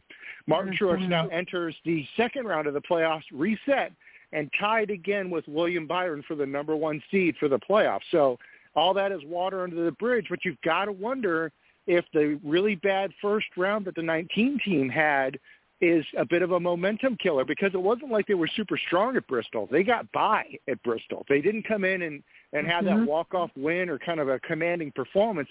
They did just enough to do what was necessary to advance. So I would say keep an eye on that number 19 team, and maybe they can right the ship, but we all know how difficult it is to regain momentum in this sport. So that 19 team may still be on the ropes, even though they've reset their points position and are back healthy again on paper. I would say the 19 is definitely a team to keep an eye on for this next round of the playoffs. Also advancing into the second round of the Owners' Championship is the Hendrick Motorsports number 9. Remember, the 2311 number 23 did not make the Owners' Championship playoffs. The 23 is in the Drivers' Championship, but not the Owners' Championship. The HMS number 9, currently driven by Chase Elliott, but also driven by other drivers this year while Elliott has been out of the car, did advance into the next round from there. So those are probably your surprising ones that we may or may not have expected. Other than that, I would say it's probably pretty expected as far as the results that we've seen so far. Going into the round of 12, this is where it starts to get more complicated and the cream starts rising to the top. Just getting by doesn't work in the round of 12 and certainly doesn't work in the round of 8. So we're going to have to see drivers really step up their game and put in a commanding and complete performance, because those mountain of playoff points won't get you by when there's that cut line is so close behind you. Yeah, I think you hit on all the main points there, Mike. Bubba Wallace got in, and he very easily could have been out had Joey Logano not been in that accident. Martin Truex Jr., I have to agree, is a big surprise. He's just had a horrible start to the playoffs. But I do have to give him kudos for the fact that he's been able to hang on in order to advance to this next round and still be up there in second place. It's the playoff points that are making the difference for Martin Truex Jr. He cannot go into this next round and have the 3 races that he had in the first round. He's got to come out as strong as he can possibly be in this next round if he has any hopes of advancing on. I hope it's not going to be where we watch him do just what he needs in order to get by. to the next round, and then the real race is at Phoenix. I would like to see him up there contending for the wins all the way, the rest of the way up to the road to Phoenix. As far as at the top of the list, Kyle Larson seems to be the guy who has a lot of momentum on his side, along with Denny Hamlin. We'll see how that continues to play out. Denny Hamlin got a lot of boos, as did Bubba Wallace, and the fans were not happy that he won that race. But we'll see how he handles it. Denny Hamlin has a way of sabotaging himself by being overconfident, and there's a fine line there where you can be really, really confident and back it up, and Denny Hamlin might do that, but sometimes when you get overconfident is when you make mistakes too. So that's the fine line that Denny Hamlin has got to walk right now with his situation, and we'll see if he's able to handle it. I think Bubba Wallace is kind of in that same category with 2311. Christopher Bell getting those poles. He's doing really well, but he can't seem to pull it off for the race win when it comes to that. We'll see how he does in this next round. I thought Tyler Reddick was going to be a strong contender. He is. He's third in the points right now. I'm sorry. Is he third in the points? I'm looking at the wrong one here. No, Reddick is actually eighth in the points. So his is that after the reset? Yeah, I think that's after the reset. So that's a little bit of a surprise to me. I really thought Tyler Reddick would have done better. He didn't have a good run at Bristol Motor Speedway. So we'll see what Tyler Reddick does at these next races. That should be in his wheelhouse. He should have a better run going into these races. And Chris Buescher had such momentum going. Again, these next races are going to really kind of separate these drivers, and we'll see how they play out. I think a lot of this could get jumbled up with Talladega being the middle race of this round, so it's always a wild card, and a lot of things could get jumbled up. So we'll see how it plays out. Jay, your thoughts? Yeah, I'm going to start at the top in this case, the positives. William Byron, again, he was there, did what he had to do in Bristol, but back up reseated at the top along with Martin Truex now. I'll get to him in a minute. But Kyle Larson and then Denny Hamlin. I mean, right now you kind of got to pencil those three as three of your top four, barring anything odd. The positive on Martin Truex, he had the regular season he had those playoff points as well as the regular season championship, which came with 15 because he needed them. And this wasn't really about Bristol because Bristol is not exactly his best track, short tracks in general, but Bristol specifically. So he had about an average finish. Mike mentioned it of Kansas. That's just horribly bad luck.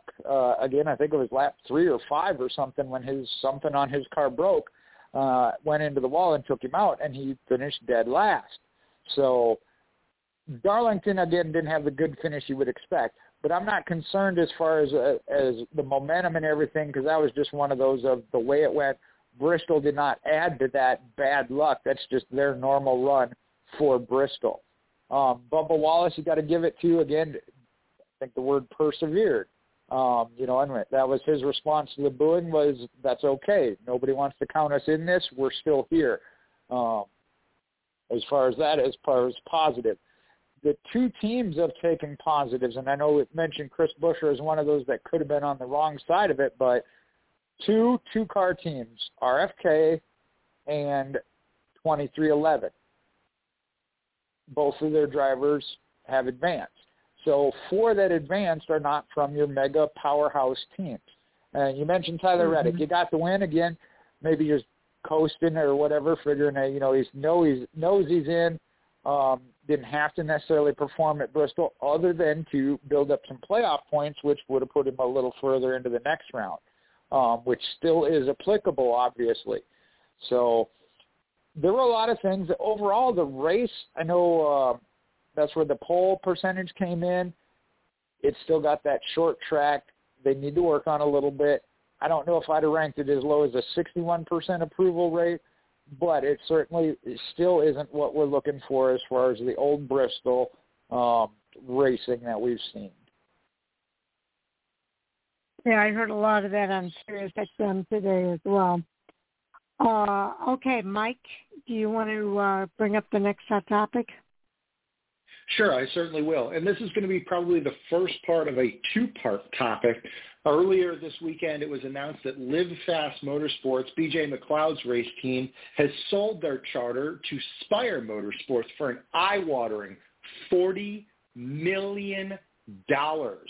So there's your new benchmark for what a NASCAR Cup Series charter is apparently worth. One charter sold for $40 million. And we could probably talk about what Spire is going to be doing with that in a follow-up topic. But just a discussion on the sale of the charter itself right now, I think. Okay, Jay. Well, this is one of those, when you tell a story, let's not exaggerate, okay, just to make a specific point or effect. It was $37 million, not $40. I remember how I heard it said something about, well, what's another $3 million between friends or whatever. But that's ridiculous, absolutely outrageous. I understand the intent of the charter system, but it's not doing what it was designed to do, in my opinion. I understand they want to have something of value when they opt to get out. Got it. And trying to keep this on a positive side. But when they brought them, there were certain teams that, because they were in the certain spots in the top 36 in owners' points that year, that they were awarded one. BJ McLeod Motorsports, and from what I heard today, this one's even more complicated. That isn't even necessarily McLeod's charter fully. It still belonged partially to, or was leased from Joe Falk, and I can't remember the other name that got thrown out there that also still kind of had partial ownership. And that's where, especially in those bottom positions, where it got real murky.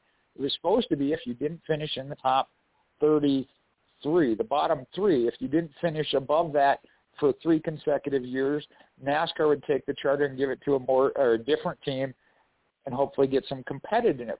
They manipulated that. They move it around, lease it out and everything, and work the system. And that's where I think the flaw came in. Now, though, you're talking about, and again, part of the next-gen car plan and everything, and I heard some of this on Dave Moody. I understand there's a counter side to it, but the idea was to make it less expensive for a team to come in and be involved in NASCAR at the top level. If you're talking about having to buy a charter for $40 million just to even be guaranteed to get into the race, I mean, that's what some teams are working their entire season on as far as a budget of a big-time sponsor, So you're already in the hole. I mean, I understand Junior's point. I'm not paying that.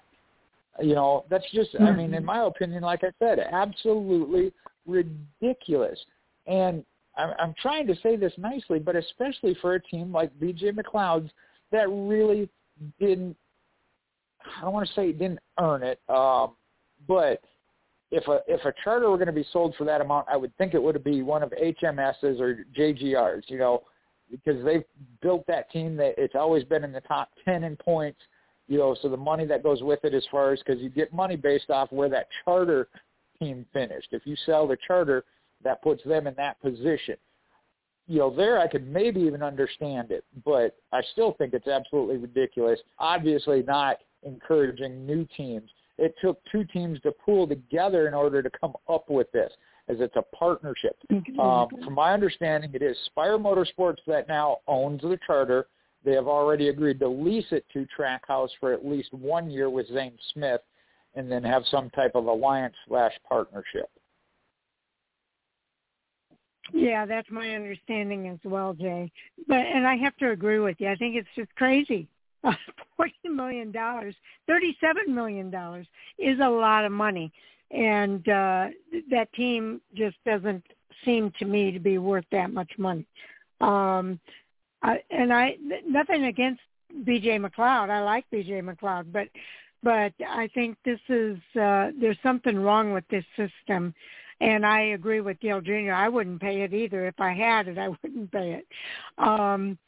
I just think it's gotten out of hand. I think NASCAR needs to review this and really figure out how they can fix that. I don't know what the solution is. I wish I did. But I think it's ridiculous to pay $40 million or $37 million for a team. But you're right. I think the whole idea is they're trying to get a seat for Zane Smith. They made that's the other part of this, to drive for Trackhouse Racing, and this is the way that they had to go about it. I suspect it's $20,000 from Spire and $20,000 from or at least some combination of that. It might not be a 50-50 split. It might be a 40-60 split between what they paid toward that $40 million. But it doesn't make sense to pay that much for a charter, and this charter in particular. And I wish I had more to say about it. I just think it's ridiculous.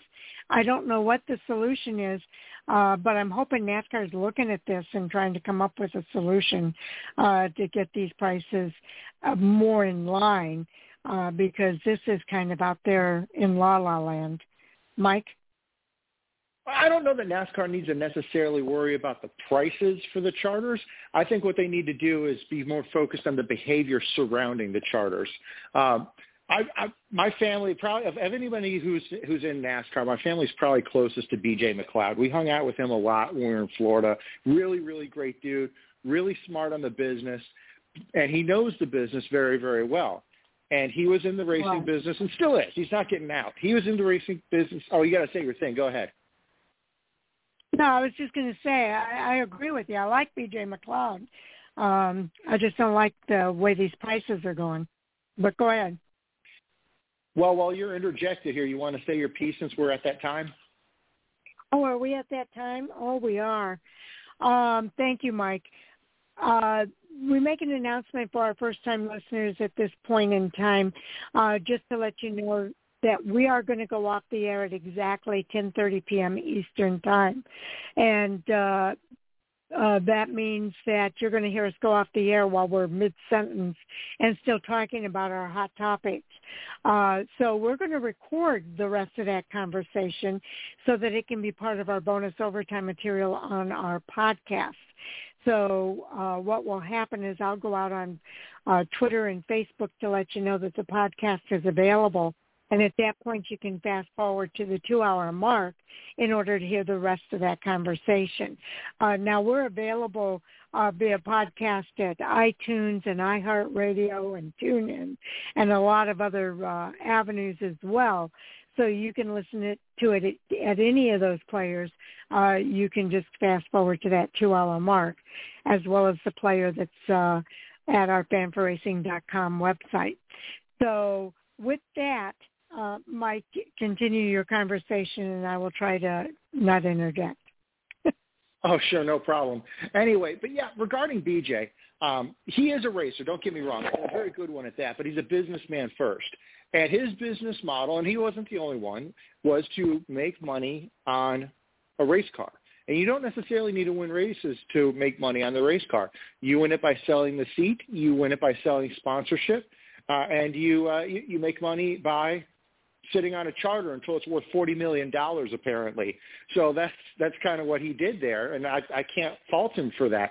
And same thing with there's always been the suspicion that Rick Ware Racing is more of a charter holding company than an actual race car team because, well, I mean, we've seen the lack of performance and the lack of improvement from Rick Ware Racing year over year over year. And really the only conclusion that can be drawn from that, or reasonably drawn from that, is he's not in it to win races. He's in it to make money. So now Rick Ware Racing is sitting on, I believe, 3 charters, and if they're all worth $40 million, well, there's $120 million sitting in Rick Ware's pocket. So I think if NASCAR wants to address this problem, step one, if they believe that this is a problem, like it sounds like all 3 of us do, but if they believe that this is a problem, I think the way to do it is to address the bottom of the list kind of behavior. Instead of being a 3-year, you have to surrender the charter kind of thing, 1 year. You know, the bottom 3 or the bottom 5 charters in any given year are revoked from the team back to NASCAR with no compensation. I don't know that they'd be able to pull that off. They probably couldn't make that modification to the existing charter deal. That would probably have to be done in the renewal of the charter agreement that's due up starting at the 2025 season. But I think that would be one of the changes that I think NASCAR should make right now. If you are in that bottom 3 or bottom 5, it doesn't matter if you are leasing the charter or if you are the owner of the charter, that charter is revoked and goes to NASCAR. So to include leased charters in there, that kind of it gives an incentive to a charter owner to vet their leasing opportunity of, hey, I'm not going to lease my charter to some scrub team that's going to get it revoked now, am I? And I think that may help improve the performance here, where you have the incentive where the teams must perform or they're out. It's almost a little bit like Premier League soccer, where you have to qualify for the top tier every single year, and if you don't, you're out. You can get busted back down. It'd be the equivalent of a NASCAR team a Cup Series team getting busted back down to the Xfinity Series. If you don't perform, you're out. And I don't know that we need to necessarily say, nope, you got to race Xfinity next year, but I think a legitimate threat of having your charter revoked and making you run as an open team for the next year, or buy that charter back from NASCAR, something along those lines, that may be the incentive that's necessary to get teams to actually try to win these races instead of just showing up, collecting a check, and going home every week. Okay, Jay, your follow-up? Yeah, I was trying to do some research there, going back as far as Trackhouse Racing. 2-3 years ago, at that time the charters were going for 10 to 12, I think is what was estimated. That's $24 million. Trackhouse, Justin Marks and Trackhouse found it better to buy an entire operation, Chip Ganassi Racing, which came with the 2 charters, the assets and all from the team inside the building. Now the property went separate to Hendrick Automotive Group. But they found that more profitable to buy out to an entire team and get the 2 charters. Now you're talking about paying double that for one of just the charter. I mean, that just doesn't make sense. I think it was Brad Keselowski maybe that had said something about the whole bump them down, you have to move to the Xfinity Series. Yeah, I don't think the answer if you say you can't run in the Cup Series, but something needs to be addressed. And Mike's, hitting on it right. The one thing is what little I heard today on Sirius XM of even talking about that possibility. First off, how does NASCAR go, say, this year or next year? I know they got the agreement coming up where they're going to talk about the charter system, but to say, okay, I don't know if you can go 1 year, but if for 2 years, no matter where that charter goes, or you're not going to manipulate the system, you have to sell it back to NASCAR. Okay, what's the standard?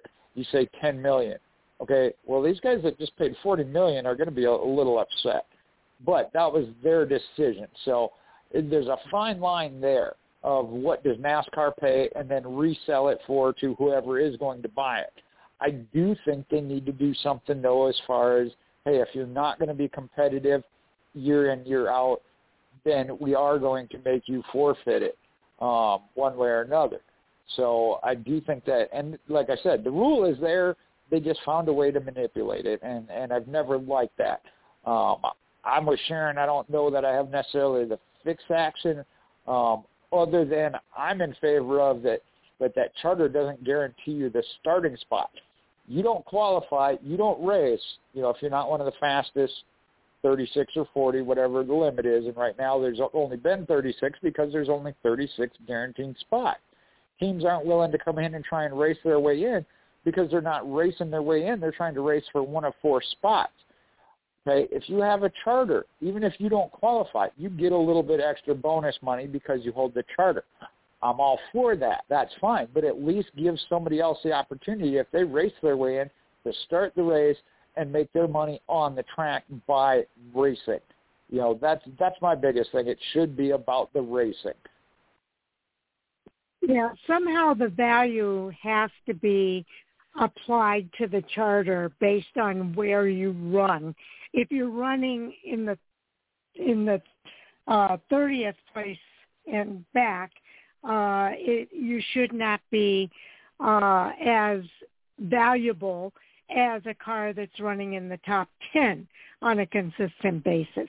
So there needs to be a cap, I think, for those charters based on where they run. And I agree with you. They have to be able to qualify. And I do think it's a good idea that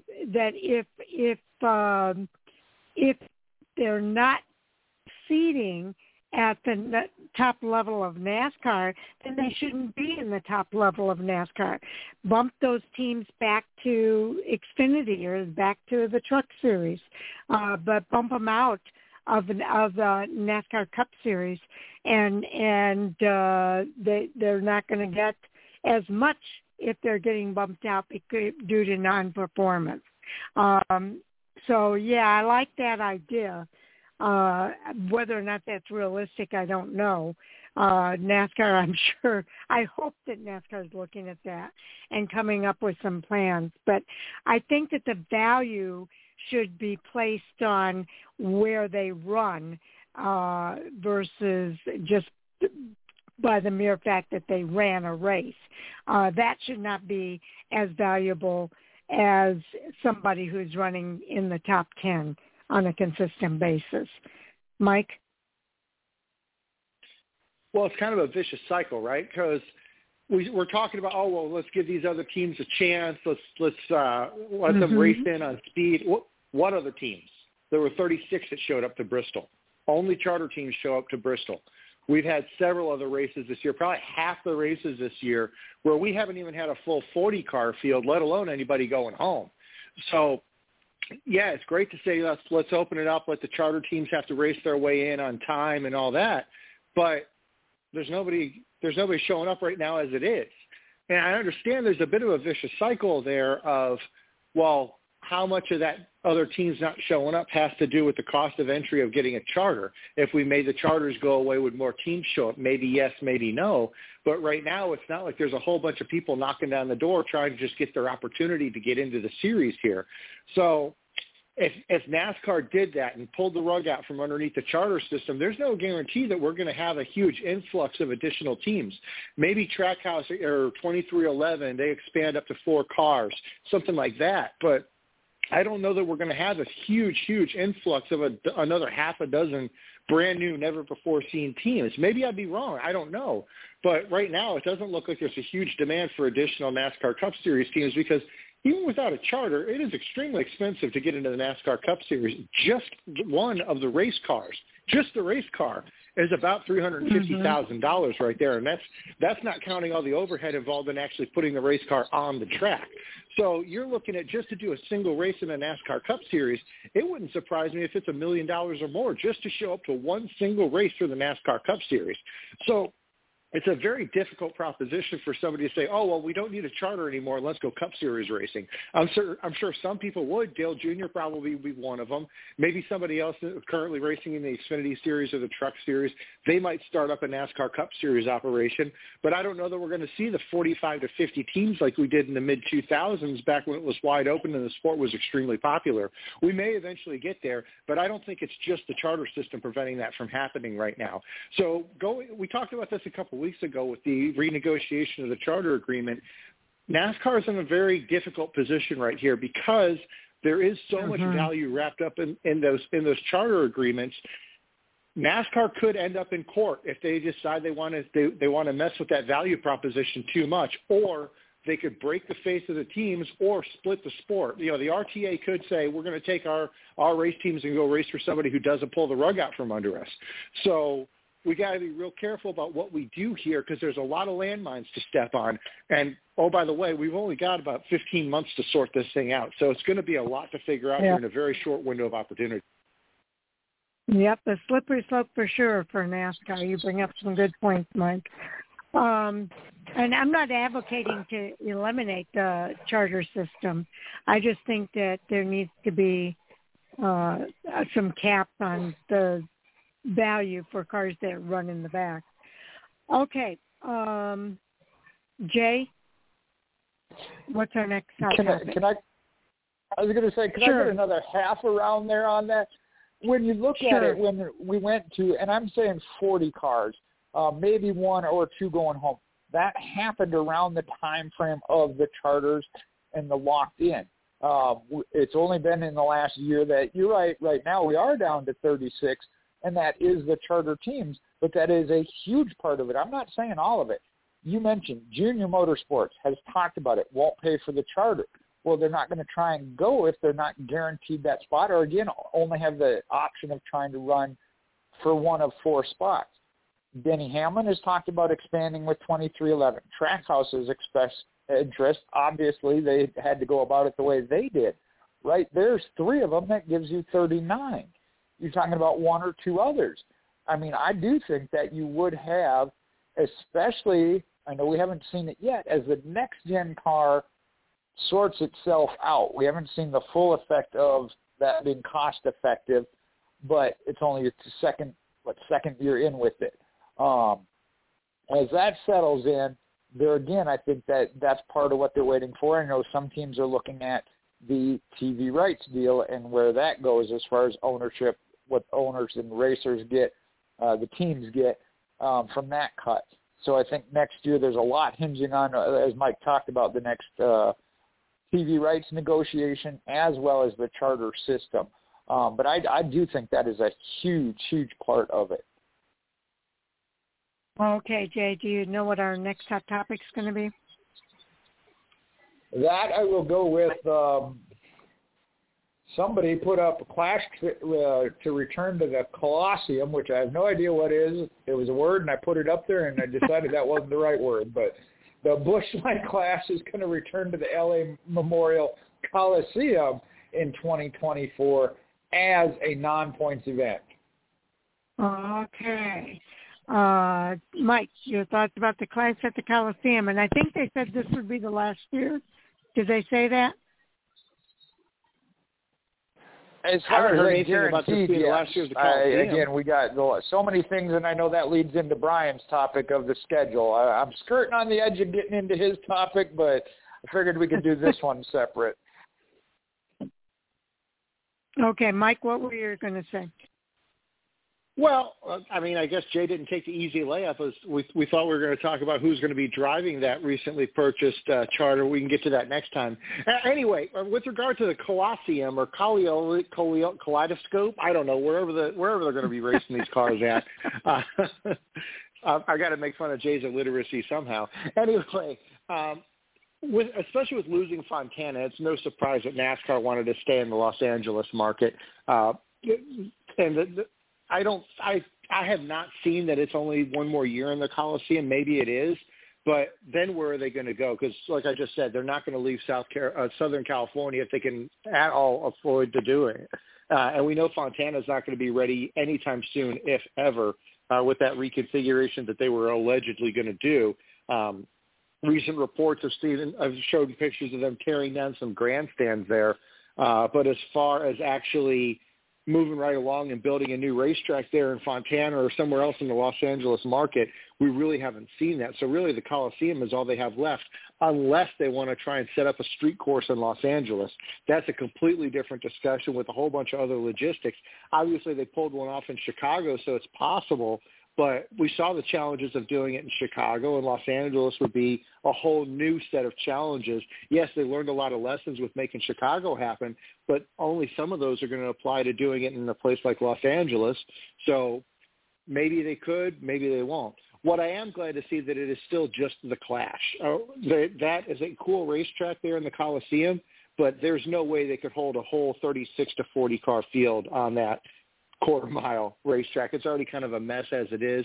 It's fun. It's entertaining, but I really wouldn't want to call that a points race. So the concern that I had when Fontana was going away with no immediate replacement in the area is that they're going to somehow try and make the Coliseum a points race to replace the Fontana points race in Southern California. So fortunately, at least they haven't done that. With regard to the future of the Coliseum, I don't know. I mean, it's kind of a unique and a cool thing. I don't know that I like that the traditional Clash has moved over to Los Angeles. I get why NASCAR did it, but at the same time, I think they lost a little bit of tradition in there. So we'll take it what we can get. We know for 2024 what it's going to be, and, well, we don't even know the rest of the 2024 schedule. There's been little bits and pieces that have snuck out there. But let's wait till we get to the rest of the schedule before we start worrying about what 2025 and beyond is going to have. Oh, okay. Yeah, let's talk about what we do know. We do know that the Busch Light Clash at the Coliseum will be February 4th, the Daytona 500 on February the 18th, and the Cup Series finale on November 3rd.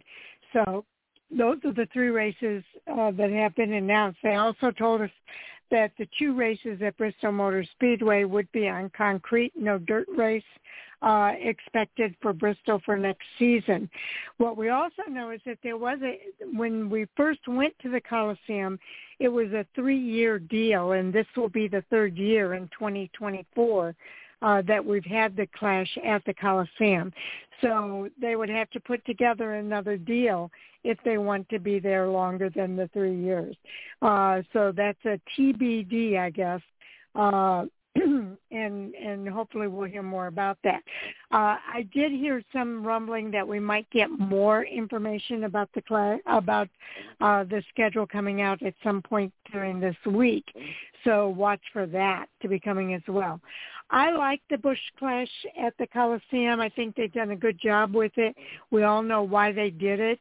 Like you say, Fontana being redone and closed down. I don't know if there's going to be a race at Fontana this year. Sal was kind of talking about that on the earlier part of the show. It's going to be interesting to see if they even have a race at Fontana. I think they've torn up the original 2-mile track, so I don't know if it's even feasible to have a race at Fontana this season, and I don't know that the short track is going to be ready. Now, I could be totally wrong on all counts in that regard, but that's a TBD as well, and I suppose we'll find out when the schedule comes out. But I like the race at the Coliseum. If it's 3 years, I'm okay with that. If they go somewhere else next year, I'm okay with that as well. Like Mike said, we lost a little bit of the tradition by taking it out to California. I think that they had good reasons for taking it out to California and doing what they're doing out there. But it's going to be interesting to see, what's the next phase of this. And I think the schedule for 2024 the 2025 schedule is the one that will be most revealing to us. But it's going to be fun to see what else is on the 24 schedule. It might give us a few indications. Jay? Well, I guess I'll start with talking about the tradition part of it. Tradition was we ran these 36 races, the same date, the same racetracks for how many years? Traditions have changed. You talk about the Chicago Street Race, the Bristol Dirt, whatever it be, there is a certain amount that you got to adjust to, and I think NASCAR is doing a great job with that. With that, you're looking at, from what I've seen, 3-year deals and then moving to something different. The Chicago Street Race was supposed to be a 3-year deal. We may only get 2 out of that. There's been talk about that. Running again this is 2024, but not maybe in 2025. And again, I'm trying real hard to not get into the Brian's topic when it comes to Road America, but, this all ties in. The Bristol Dirt Race, we've heard it already, going back to 2 concrete races.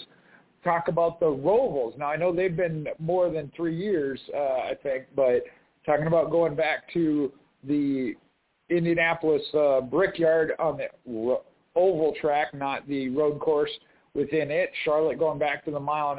And again, there's other things that come into play, but certain things have just run its course.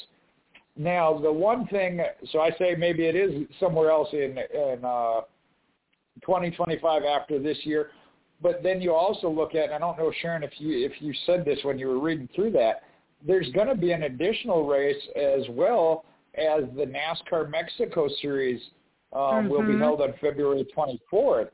So they're adding a race to it. That implies that they're trying to keep it there and build it up even more so. So that part of it, I was like, well, maybe it is that they're looking to do another deal and they're trying to build it up by having the Mexico Series race there, which I think is a great thing. Again, great thing. But what that means then as far as future, don't know. As you said, we only have a few limited things where we've heard dates or specifics when it comes to Bristol of going to the concrete. But they sneak that in there, it says, for both races. And we thought one of them dates was going to North Wilkesboro. So, again, don't know that yet either. Yep. Mike, your follow-up? Really nothing more to add here. At this point, kind of like Jay said, he did bring up a good point about things tend to run their course.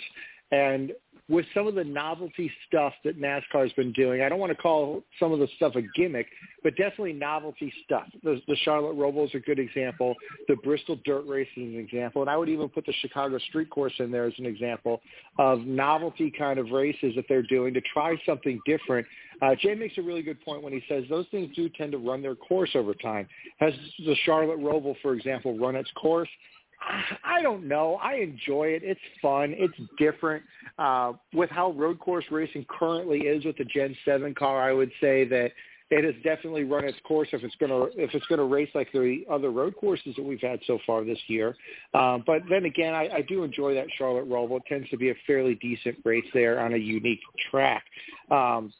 But specifically the LA Coliseum that we're talking about here, I would say this year is probably going to be make or break for this race. It's been fun and it's been entertaining, but I think a lot of that has to do with just how unique and different it is. This year is going to be the third year running it. The uniqueness and the differentness and the newness of it is going to be gone. So really this year it's going to have to stand on its own as a race, and it's going to have to be judged based on its merits, not on the technical achievement of putting a racetrack into a football stadium like that or any of the other non-racing related things that we've used to kind of prop up this event. We really are going to need to evaluate this event on its merits. And it's been entertaining, but has it been good racing? Objectively, it's tough to say yes. So maybe this year is going to be a little bit different. I guess next year is going to be a little bit different. That's what we're really going to have to pay attention to as race fans with regard to whether we really do want to keep going to the LA Coliseum. Because as we've seen in the past, when things do run their course, they tend to get extremely stale, extremely fast, and it really becomes frustrating when we keep going back to things that everyone is pretty well over. So hopefully the LA Coliseum doesn't become that. But I think if this year is not a good race in and of itself, I think it runs the danger of going down that road. Yeah, that's a good point. I do like that they are bringing the NASCAR Mexico Series to be run ahead of the Busch Light Clash for the Cup Series. So it's two races on the same day at the LA Memorial Coliseum. And I think that's a good idea as well. So that's the only thing I will add my thoughts to as far as this topic. So, Jay, you can wrap it up. Well, I forgot one thing when we were talking about tradition. It used to be the Busch Clash was the Busch Pole Award Clash. We've gone away from that, too. Anybody can race their way in now with the heat races. Everybody is eligible to at least to attempt to it. So that was another part that there was a change when you're talking about moving away from tradition. We got to become new traditions. But as far as the Coliseum, and Mike and I kind of always disagree on this, of whether or not a race is interesting. I have found it to be interesting. Granted, it was something new and different. I get that, as he's kind of referring to as the gimmick or novelty aspect to it. But I thought it was decent racing. And again, it provided with the heat racing and racing your way in an interesting aspect, which I'm used to from the dirt track side. But as he pointed out, if it's something that the novelty or whatever is going to wear off, don't wait until it hits rock bottom and be like, man, we have no choice but to do something else, which is what I think NASCAR is trying to do, the dirt race. And again, I got no problem with it going away. They did it for 3 years. I felt it was good and was improving every year. But if they want to move on and try and do something different or whatever, I'm okay with that too. Because like you said, you don't want it to hit rock bottom where they're getting nobody in the stands and it's not profitable. And then they're like, okay, now we've got to come up with something else. They're trying to stay ahead of that. Same goes with I think maybe the Chicago street race or, and then moving that to another city is okay. It's different. And from a business aspect, I understand, just like we were talking about with the Coliseum and Auto Club, you want to particular markets or whatever that you want to try and hit. But I think there, too, they're looking at, okay, maybe for a year or two we're here, we'll move it somewhere else, come back to that. So when we come back, it's fresh again to try and maximize that and stay on top of it rather than the same races on the same dates for the same year that way they went through in the past and just wasn't working no more. So I think that's what we're looking at. Now, whether or not, again, the Coliseum race is at that point, don't know. We'll have to wait and see. And lastly, I just wanted to point out, Mike, there, when you said you were going to make fun of me, yet again, as I did on the fantasy group, I beat you to it. I made fun of myself already when I posted it because I couldn't correct it and edit it either. Okay. We're really coming up to the top of the hour here, so it's time for us to do our roundtable. Mike, do you want to kick us off there? Sure, it's going to be Mike_Zell on Twitter, Mike_O on Reddit. I should be available on Thursday. I don't know. I'll let you know. Good talking to you all. I look forward to talking to you all again whenever that next time is. No real racing activities planned coming up here. A lot of sitting on the couch and watching racing, which is, it's going to be the time of year where that's probably about the best thing to do anyway. Okay. Jay?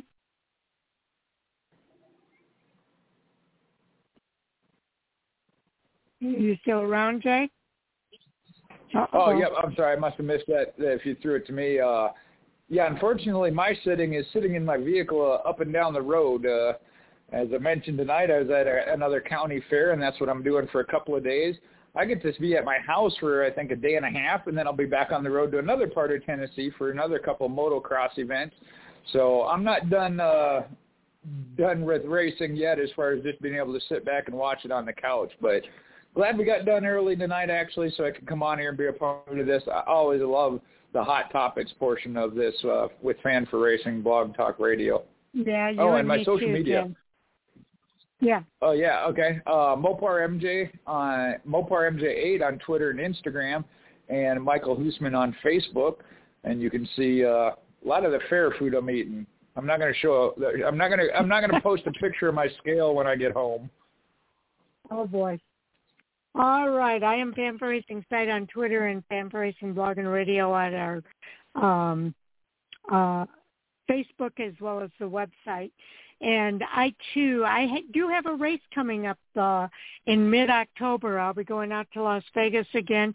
I don't know if we'll go through Utah. We might take the southern route this time and see how that goes. But definitely looking forward to going to all the races that will be at Las Vegas Motor Speedway in the middle of October. And then there was something else I wanted to say, and I've forgotten it. I did give our condolences with regard to the news about Sherry Pollux. I know she'll be sorely missed within the NASCAR community, and all of our sincerest condolences to everyone involved there. And then, Jay, you and I will be back for the podcast on Thursday. And hopefully Mike will be able to join us, as well as Andy and Brian. And we'll be able to kind of pick up on that piece that we missed, Mike, in our hot topic discussion here tonight. But we have a long list, and I think we'll have some more things to talk about on Thursday as well. Well, maybe by then that one will officially be officially. There you go. Yeah, it's always nice when it's officially official. And then also a shout-out to our listeners for tuning in. We always appreciate those guys. And tonight it was Sal, Andy didn't make it, but Jay and Mike all making it to our show here for tonight. So a big shout-out to you guys as well. With that, we'll call it a wrap. Have a good night. All right, good night, I'll talk to you on Thursday. Okay, looking forward to Thursday's show. Good night.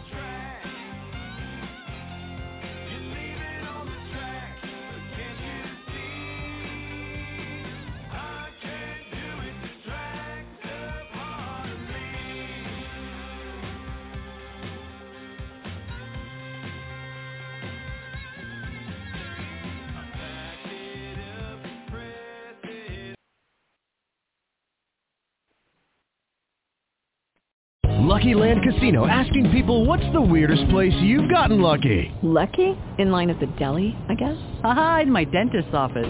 More than once, actually. Do I have to say? Yes, you do. In the car before my kids' PTA meeting. Really? Yes. Excuse me, what's the weirdest place you've gotten lucky? I never win and tell. Well, there you have it. You can get lucky anywhere, playing at LuckyLandSlots.com. Play for free right now. Are you feeling lucky? No purchase necessary. Void where prohibited by law. 18+. Terms and conditions apply. See website for details.